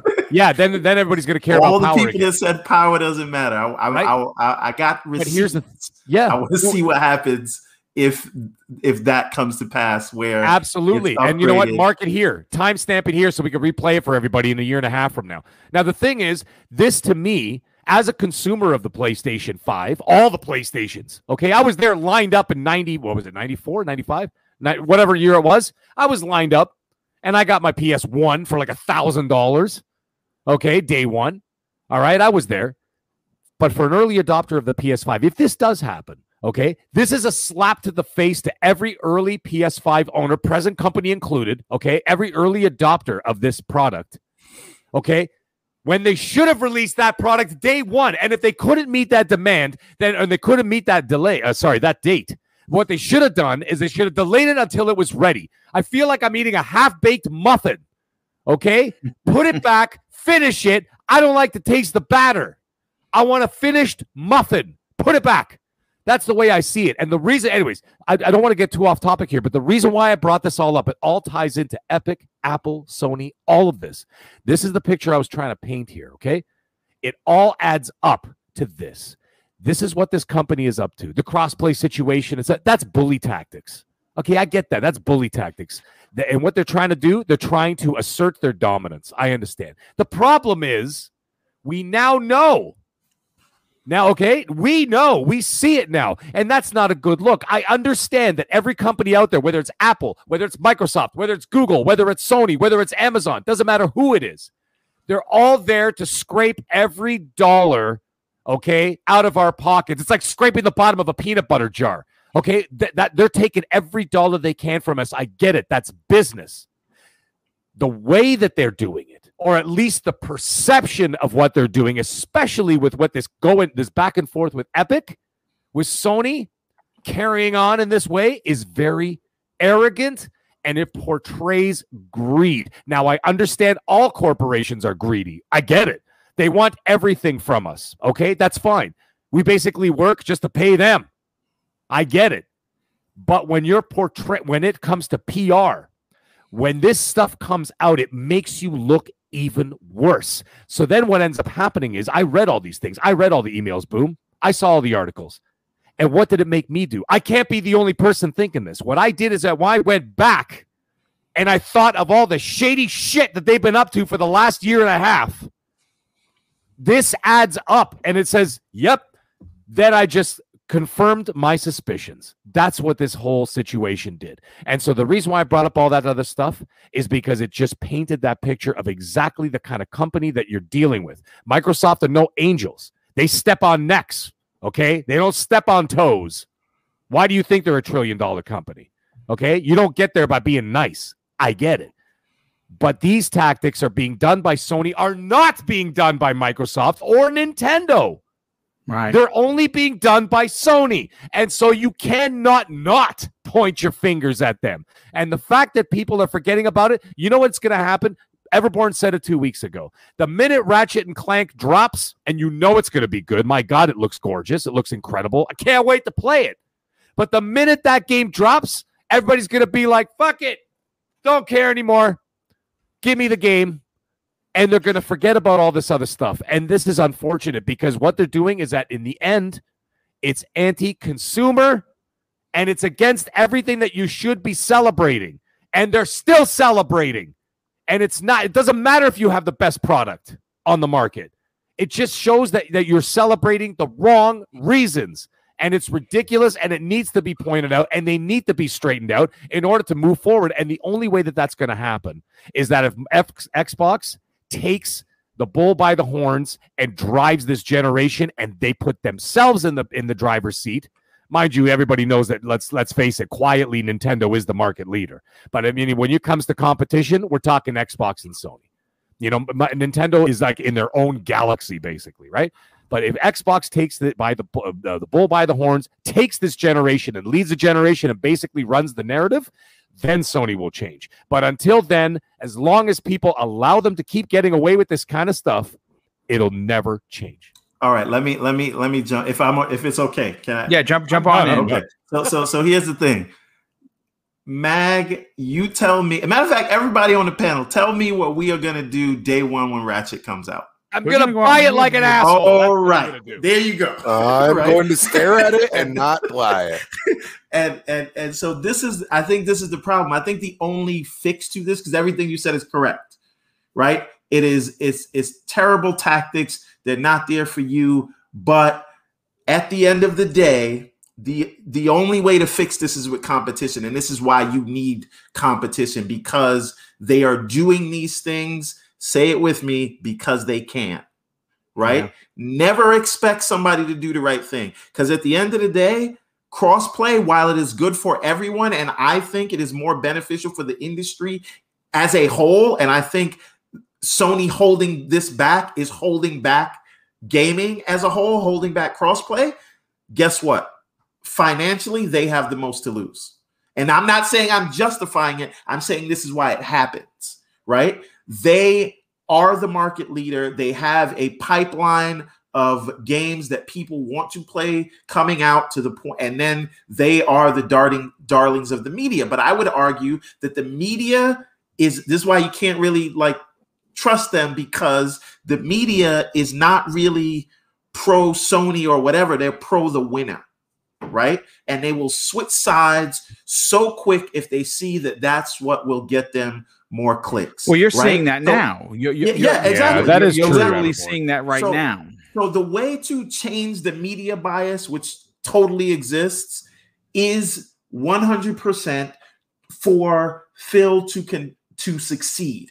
Phil has to succeed and convince the world that, and it seems like he's doing it, that Game Pass is the future, that we don't have to worry about generations anymore, and they have to move units and release games that make the industry stop and take note. Because if they don't, all of this gets worse. Maybe the next generation or the next 2 years, Sony just says, you know what, games are $80 now. What are you going to do? Not play God of War? Well, then right? I don't buy them, and then that's when I stop buying games. I don't know, because I'm not happy about $70. But guess what? When you put the next Horizon in front of me, or you put Ratchet or Ragnarok in front of me, $70, even though I'm against it, guess what? Probably going to get it. And they know that. But you're saying if they decided to raise it to $80 just because they think they can, but I would not buy their games. It doesn't, unless someone pushes back, the customer pushes back and says, I'm not buying it. That's the only way this stops. That's the only way they learn. They're not going to do the right thing, right? That's never going to happen. And I'm sorry. If and to your point about the PS4, the PS5 potentially not being its final form, right? Because they released it early. I said this in the private chat. I think there's a reason the console looks like Frieza from Dragon Ball, right? It's not the final form, right? No. But I said, I'm late 2022, Everborn. I'm sorry. Come on. But now let me ask you a question, because what I think, did he really just put his arm back on? He put his hand back on. Everborn, stop watching. Stop watching. Stop watching, everybody. You're going to get spoiled. Okay, so it was a Lego character. Don't worry about it. I completely lost my train of thought with that. I apologize. Go ahead. I can't think anymore. Go ahead. I'll Ethan Winters is the $1 million man, bro. Oh my god. He's made out of Lego. Don't worry about it. Listen, I think but the jacket connected. The jacket got healed. That dude, it's unbelievable. Listen, don't let that ruin the game for you. I sat back in my chair and I laughed so hard when I saw him, and then he moves his fingers like, okay, yeah. I didn't just have my hand chopped off, but the magic juice made it. the water inside the bottle. Yep. Yeah, it's crazy. Sprinkle it on. It's all good. Yeah, you know what? Let's a potion. Let's continue with Cybernox on this. Listen, you heard what everyone has had to say so far. Yeah. Listen, I have a PlayStation 5. I've had every Sony PlayStation. I've had every Vita. I've had every version of PlayStation VR. I really enjoy Sony's products. What I don't enjoy is the Jim Ryan era of PlayStation, because they always talk about for the players. They always talk about that they put the players Mhm. first, and I understand that they. That's and their they- slogan, right? I understand that they have great games. I talk about their games in the best light because they're my type of game. See, I'm a selfish player. I like single player, story driven narratives where I can invest in the character and I don't have to worry about multiplayer. That's me because I'm an old school player. Like I started gaming in 78. There was no multiplayer. My brother sat next to me and we played Pac-Man. I handed him the controller when I died. That was multiplayer, right? Mhm. What are your thoughts on the way they handle crossplay, the way that they increased the games during a pandemic? Where again, we've seen other companies do it, but Sony didn't have to do it for their first party, and they did. They figured out a way to do it. What are your thoughts of what everyone had to say, and what are your thoughts on the controversy that's surrounding SIE right now? Well, you guys know I have a voice of an angel, right? So I got a little something here for you guys. It goes something like this. I know you like to think your don't stink, but lean a little closer. See, roses really smell like poo, poo, poo, poo. Yeah, roses really smell like poo, poo, poo, poo. We're That was just a losing. little- We're losing. That was just a viewers little by the minute. outcast there for everybody. Yeah, exactly. No, Oh, dear in all Lord. seriousness. First, I believe that none of these companies ever wanted to be part of this Epic versus Apple. No, dilemma I that's agree with you. going I on think they because- were all very shocked by that. Yeah. So once they all got pulled in and all this dirty laundry starts coming out, they're just, shaking in their little space boots, and it shows exactly what I think Sony has been for a long time. Now, they make great games. I love their games as well. Boom. Their first party games are absolutely top notch, probably some of the best in the industry. But they do seem like they do their typical smoke and mirror Sonys in my opinion. They will literally say whatever at any given time to get that momentum and get their fan base on their side, regardless of what their true intentions are in the background. Example, this crossplay has been happening. They've been against this for a long time. I believe in 2018, there was an interview with the higher up of Sony's. What was his name? I don't remember his name, but it was I don't really know his name, but when he was asked about crossplay after he had left the company, he said that when he was at Sony, they said that the reason for internally not allowing crossplay was money. They didn't like someone buying something on an Xbox and being used on a PlayStation, and it was something as simple as that. And it goes to show you that Sony wants to, like Max said, greed, right? They want to keep everything to them, consolidated to them right there.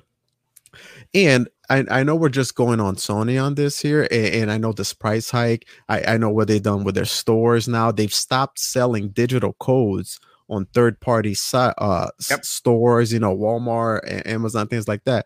They've stopped selling digital codes. They want everyone buying at their store, and I get it, business, right? I completely understand. This is not just a harp on Sony, but the idea that they claim to do everything for the players and their slogan literally says for the players just doesn't make sense once you start adding up all these things.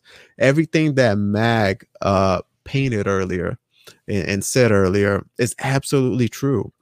There's a lot here to see that we need to see beyond what's going on, in my opinion, as well. I know Sony it's got a bad light on them right now, but I also look at Epic and I don't like what they did either.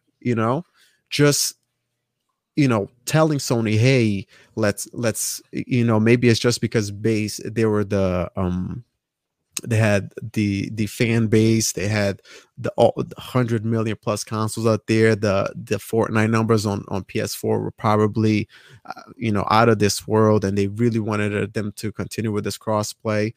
But it makes you think also about the Unreal 5 engine reveal that they did with the PS5.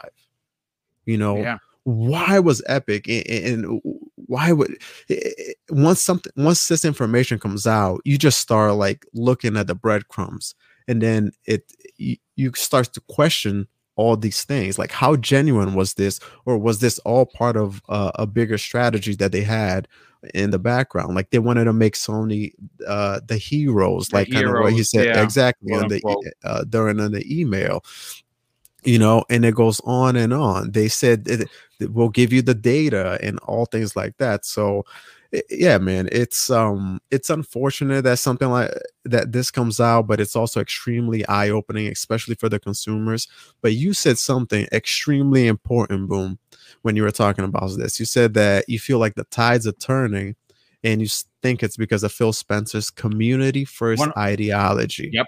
Right. 100%. And I completely agree with you. And we've said it multiple times here on the show that we feel like some of these executives from Microsoft, they actually have a relationship with some of the people here in the community, actually with a lot of us in the community. How many times do we interact with some of the higher ups and they'll actually respond back? Sometimes some of us will even get to be on a party with them, and they'll, you know, Jason Ronald, Aaron Greenberg, Major Nelson, Larry Hurd, even Phil Spencer. Real quick, let me just jump in for that, because this is the difference. Again, I understand it's corporate America, but a perfect example. I was having an issue with my Elgato, Joe. For some reason, I can't turn on HDR when I have it on the Series X, right? And what I didn't know is that I need the better version that allows HDR path through. I didn't know that, right? Like I'm all thumbs when it comes to, like, you know, tech. I'm just not a tech head like that. I understand it, but there's things out of my depth. Don't you know? I reach out to the creator of the Series X, and he actually takes the time to DM me, hey, Craig, this is what's going on. You can try this. If it's still not working, reach back out to me, and I'll talk to somebody on the dev team. Who does that? Right. Mm-hmm. And I think as time goes forward, like that, like because I really feel like they are creating kind of these sort of lifelong fans in doing that. And remember, corporations don't have feelings, right? They don't care about you, but people work for those corporations, and those people will reach out to you. Those people will respond to you. Those people will acknowledge you. And that is important. And when people say they don't understand why, you know, people are fans, you know, because Xbox doesn't have those third person over the shoulder story, narrative, adult themed, whatever games, like Xbox is building a community that I think is, and they're acknowledging that community, and the people at Xbox are a part of the community with you, right? 100%. And that, I think, goes a long way. And I think the more they do what they do, right, it's a long road. They're taking the long vision. I think Sony is thinking about right now money, right? That's all the moves they're making seems like it's about right now in the moment, and tomorrow's problem is tomorrow. Right. Go ahead. Sorry. Go ahead. No, I was just going to say, and on the opposite side of the spectrum, what we have is on the PlayStation community, I don't see that from any of their higher ups, let's say. Not necessarily they even have to, right? But we don't see that from the community. We don't see we started to see a little bit now with Returnal, right? But a lot of the community, especially on Twitter, are more worried about hating on Xbox, talking the console war every day, you know, this and that, rather than acknowledging the problems that are affecting them right now or could potentially be affecting them in a year or two. You know, can you imagine kind of like what Mag says? Like I mentioned this on a podcast a long time ago too. I believe that the PS5 was their best prototype, not because they wanted to release that, but kind of like they got caught with their pants down, and they needed to release something. So can you imagine if they release another PS5? I mean, it's not, you know, in a couple of years. Like I think it's going to be within the next 12 months, dude. I'm going to be honest with you, based on the reports that we're starting to see, and they're saying that it's be able to put more consoles out there. I think there's more to it than that. But we're not going to know. But let's get Crispy Bomb's opinion on here, Cyber. Good stuff as always. Crispy, you heard everyone on the panel so far, but I know that you have a very unique opinion of what's been going on with Sony when you talk about the way that they're handling things as opposed to the way Xbox is handling things. So obviously it is night and day.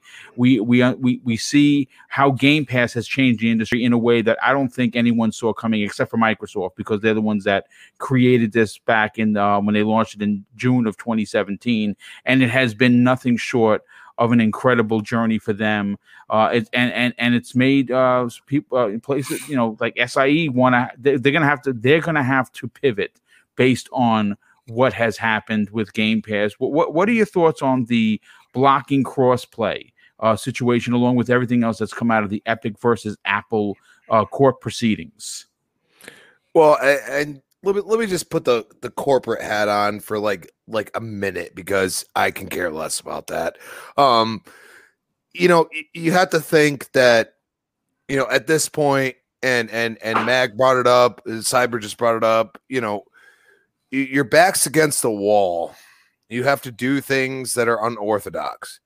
The problem with this entire lawsuit is that most of these things happened before that. Before we even knew about the console, technically, so what they were doing was anti-consumer when the PlayStation 4 was the only relevant console. Now, the problem I have is, and this is the strange thought, and it's only a thought. They released the UE5 demo for PlayStation on the PlayStation Showcase thing. Okay. Why in God's name did those lawyers, and the lawyers have to talk to the client, and even if Apple brings it up, they still have to talk to the client because they have to distribute evenly what is going on, what they're going to bring up as a argument or anything like that in between each other, because that's the freaking law. A lot of people don't realize that, especially in a civil lawsuit, not like a civil case, not like you're trying to get $500 back from somebody. I'm talking about civil lawsuit.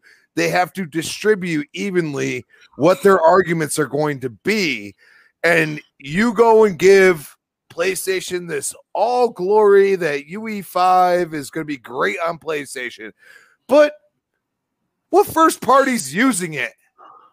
Ain't none. Nobody. Okay? Yeah. Ain't none. All right. And then the coalition goes and brings it out, and a lot of people didn't see that. Epic Games just put the fist pound to them after they did that. Like, dude, like, I already know, you want to know who's got UE5 right now? Probably Xbox. All right. And, Microsoft, a lot of people don't realize, there's an article came out that they decided to be a part of this lawsuit. A lot of people don't realize that. They decided to be a part of it because they know that they did nothing wrong. Like, there's some things you're like, oh, what the hell was that? Well, I mean, they had those 18 games redacted that they have exclusivity on, right? Yeah, but at the end of the day, Epic is going to say, well, we can release these emails because Xbox play nice with us because they're going to use our technical properties. You know what I mean? Why not? They're not going to say nothing stupid to us. But on the other hand, we have this other company that, we gave this great demo, this great, possibility. And they're just like, nah, we're just going to use what we got. And now, they're looking at it like, okay, well, Xbox had that one thing where you couldn't play the free-to-play game without the live subscription. And now that's gone. Yeah. Now all of a sudden, and this is right before this, all of a sudden, all these things got coming out. And that was the one thing that you could go and call out on Xbox. It's a little strange. And that's where I go and say, stop thinking about that corporate gosh darn company and think that they care about you, because they don't. The only thing we got on Xbox side is people actually talk to us back. They actually respond. They actually tell us what's going on or what's wrong. It's not like Returnal, you're sitting there like, oh, I went through 3 hours and the damn game crashed and nobody's telling me nothing. Oh, there's an update. It's going to fix it. No, it didn't. Oh, there's an update. It's going to fix it. No, it didn't. That's all they say. Oh, hey, everything's great. No. We're sorry. Stuff like that. It doesn't necessarily have to come from the dev itself. It has to come from the actual company. I mean, come on. Xbox would be like, hey, this is screwed up. Hey, Gears 5, there's so many tweets about it. It was so screwed up at the beginning. And it wasn't just Gears and the Coalition and whoever's Twitter handle. It was also Xbox. Like, hey, we're working on this. And this is at the launch of Game Pass and everything else. A lot of people don't realize that. They didn't know what they were into. You know what I'm saying? There's a point in time where you have to look at yourself and you have to say, I spend money on a console. I spend money on playing those games. I spend money on this and that. And I give you credit, Boom, because you didn't buy Returnal. And I see a lot of hardcore PlayStation gamers that have trashed Xbox over the years actually calling it out, which I appreciate. You know what I'm saying this isn't right. And the point is that PlayStation is not play has no limits. Play has limits, people. I'm sorry. They limit you to what you can enjoy. And they do it in their own way to make their money because they have to. Microsoft don't have to. They don't care. They already got Game Pass. They're already giving you a boatload of games for $15 at the most a month.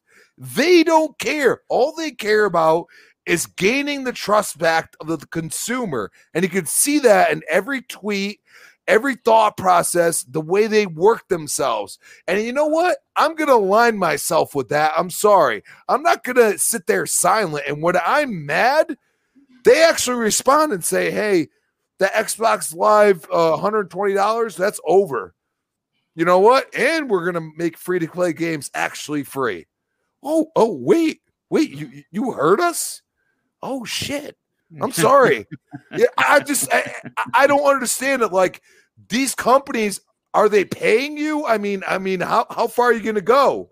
I mean, do you think it's helping you? I don't think it is, because at the end of the day, you have to think about yourself. And at least for me, like having so many followers and everything, I have to think about the people that, may not have what I have or anything else. Like, like if you don't want to be a part of Game Pass and you just want Xbox Live, I'm going to say, screw that. You can't triple the price. You can't do that. And that's my point. Like, Apple, I'm sorry, I have an iPhone. Yes, I do. iPhone 11. The thing is trash, absolute trash. Like I've only had it for like a year and a half. The plug's already blown, everything else. They will not replace it. They refuse to. And I have to go through the manufacturer's warranty. They will not replace it. I've had my Series Elite 2 controller for 2 years, and I called them up, and they are willing to replace it because I bought a Series X. Think about that. For 2 years, and it's my own damn fault because I dropped the thing a couple times. Okay, I'm sorry. Like, you as a consumer have to look at yourself and say, is this company worthy of my loyalty? And that is the way I look at every single company I deal with, including my where I work. Like, it's like, are you worthy of my loyalty? Well, you make me work my butt off, but you give me 4 weeks of vacation. That's the way you have to look at it. You know what I'm saying? So at the end of the day, what has been, put out in the dirty laundry, it's all dirty now. You can go and look at what Xbox said, and you can go look at PlayStation said. And the one thing I go back to, and this is why we love Phil on the Xbox side, is Phil is truly a gamer. Yeah. He has to make money, but he is truly a gamer, and he wants to be liked.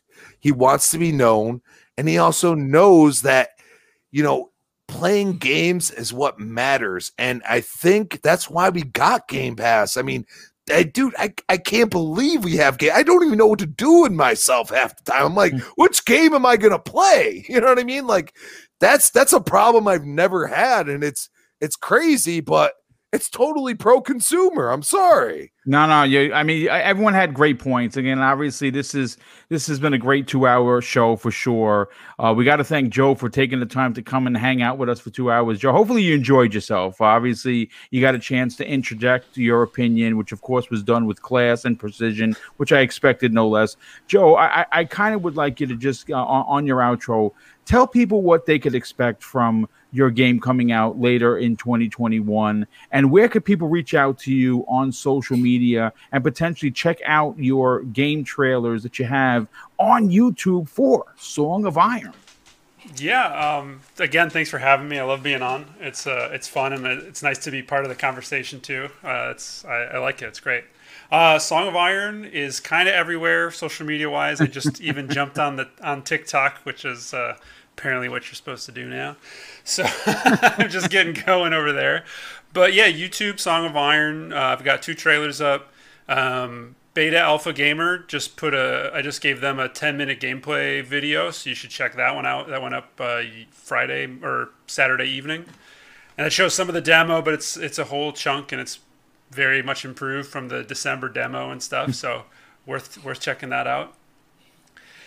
Wish listing on Steam, and I think I'm most active on Twitter though, so that's a great place to poke for me and ask me. And I've got an alpha or a beta test that I'm getting people signed up for. So if people are interested in helping out, finish the thing off, I'm more than happy to have people sign up and go from there. And they can find that on my Twitter also. Nice. Well, Joe, thank you so much for being here, brother. Definitely appreciate you giving us your insight and, of course, talking about Song of Iron. I think it's going to be a big deal for a lot of people, including myself. I cannot wait to play. So thank you for being here. So let's get the rest of the outros. Middle-aged gamer guy, tell everyone where they can reach out to you on social media, but more importantly, what other shows are you a part of? Well, yes, guys, thank you once again for having me tonight. And Joe, thank you for coming by and joining us. It was absolutely awesome. And honest to God, I greatly look forward to playing your game. And I'm excited to hear more news on it. So I'm really excited. And of course, when it does come out, we will be talking about it on this show. So, yes. Anyways, guys, as always, you can find me here every Monday evening at 8 p.m. Eastern Standard Time with Mr. Boomstick XL and friends on Primetime Gaming. Tuesday nights, you can find me at 10 p.m. Eastern Standard Time on Gaming After Dark. That's with Noof Nukem, Titan Drago. And yes, of course, you can follow me on Twitter at The Middle Age Game Guy. That's with a GY at the end, of course. And on the PlayStation 5 and the Xbox Series X, you can find me at all one word, all capitals, because I don't know how to be quiet. I am the Mag. So, guys, once again, great show. Chat, don't get too excited, guys. We're just having some fun. We're just having some conversation. So, guys, everybody have a great night, and we'll see you all next week. Thank you so much for being here, brother. Definitely appreciate that. Everborn Saga. Yes, why don't you tell us where can people check out the Everborn Saga, and where can people reach out to you on social media if they want to strike up a conversation? Well, the answer to all those questions is Everborn Saga. That's Everborn Saga on Facebook, Twitter, Instagram, TikTok, Steam. That's my YouTube channel, but more importantly, everbornsaga.com. You can get a hold of these comics here. I just got word from the printer that production is done, so they're getting ready to ship the books to me, and everyone's going to get a chance to check out Ariel's Adventure #1. I'm going to post a video. You guys will see it later, but if you can't wait, go to everbornsaga.com. You can get into the series, and I'm going to have an announcement very soon about the release of Prince of Arcadia Chapter 4. So check it out, everbornsaga.com and Everborn Saga on your favorite social media platform. Can't wait to talk to you guys in the tweets. Yeah, we're definitely looking forward to hearing what you got going on with the Everborn Saga. Thanks for being here. Cyber Knox, let's get you on that here, brother. Glad to hear that you're back to full power after battling COVID for as long as you did, and great to have you back. Tell everyone about your YouTube channel. More importantly, what you got going on with the Game Pass Club, and where can people reach out to you on social media? Yeah, really appreciate that, Boom. Joe, it was a pleasure meeting you, man. Like we spoke behind the scenes, your game is looking absolutely incredible. I can't wait to when it releases. Yeah, guys, Cybernox on Twitter. Not Cyber of Iron, but maybe I'll change that until I get a little bit more info on Cyber of Iron. But yeah, so Cybernox on Twitter, that's where I am mostly more active. Cybernox pretty much where gaming is evolved. And Cybernox pretty much everywhere on my YouTube channel. And I also have my second channel and Xbox Game Pass Club, where it's pretty much a book club, but for games that are on Game Pass. We'll select a game at random, play that game to try to, expand our gaming portfolio and use Game Pass for exactly what it is.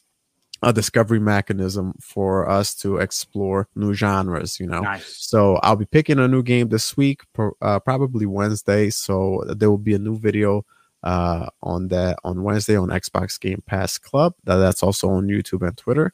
And I can't wait to be here next week again, talking game with you guys. Thank you. Definitely appreciate it. We look having you back next Monday evening. Crispy Bomb, another special guest. Thank you for jumping in, brother. We definitely appreciate you being a part of the conversation. Of course, dropping the knowledge bombs that you're known for. Tell everyone what other shows you're on and where can people reach out to you on social media.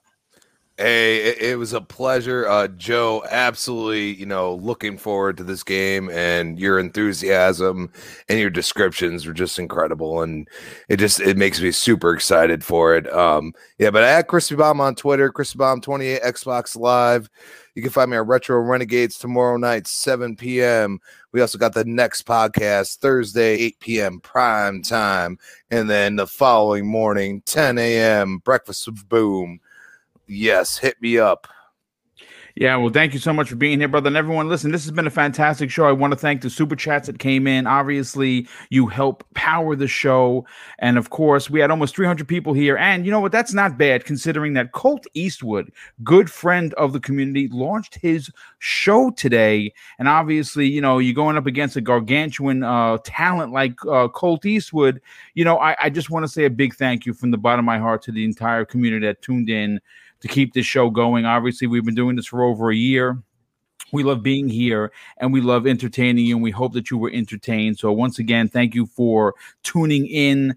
And of course, I'm going to close out the show with something that's important to me. Hopefully one day it'll be important to you. And that's something that my dear old dad taught us when we were kids. And I think now more than ever, it's super important. He said, son, treat others how you want to be treated. And also, it doesn't cost anything to be nice. You live by those rules, and I can guarantee you're going to have an awesome day. So take care, everyone. We'll see you next week on the newest episode of Primetime Gaming with Mr. Boomstick and Friends. And hit the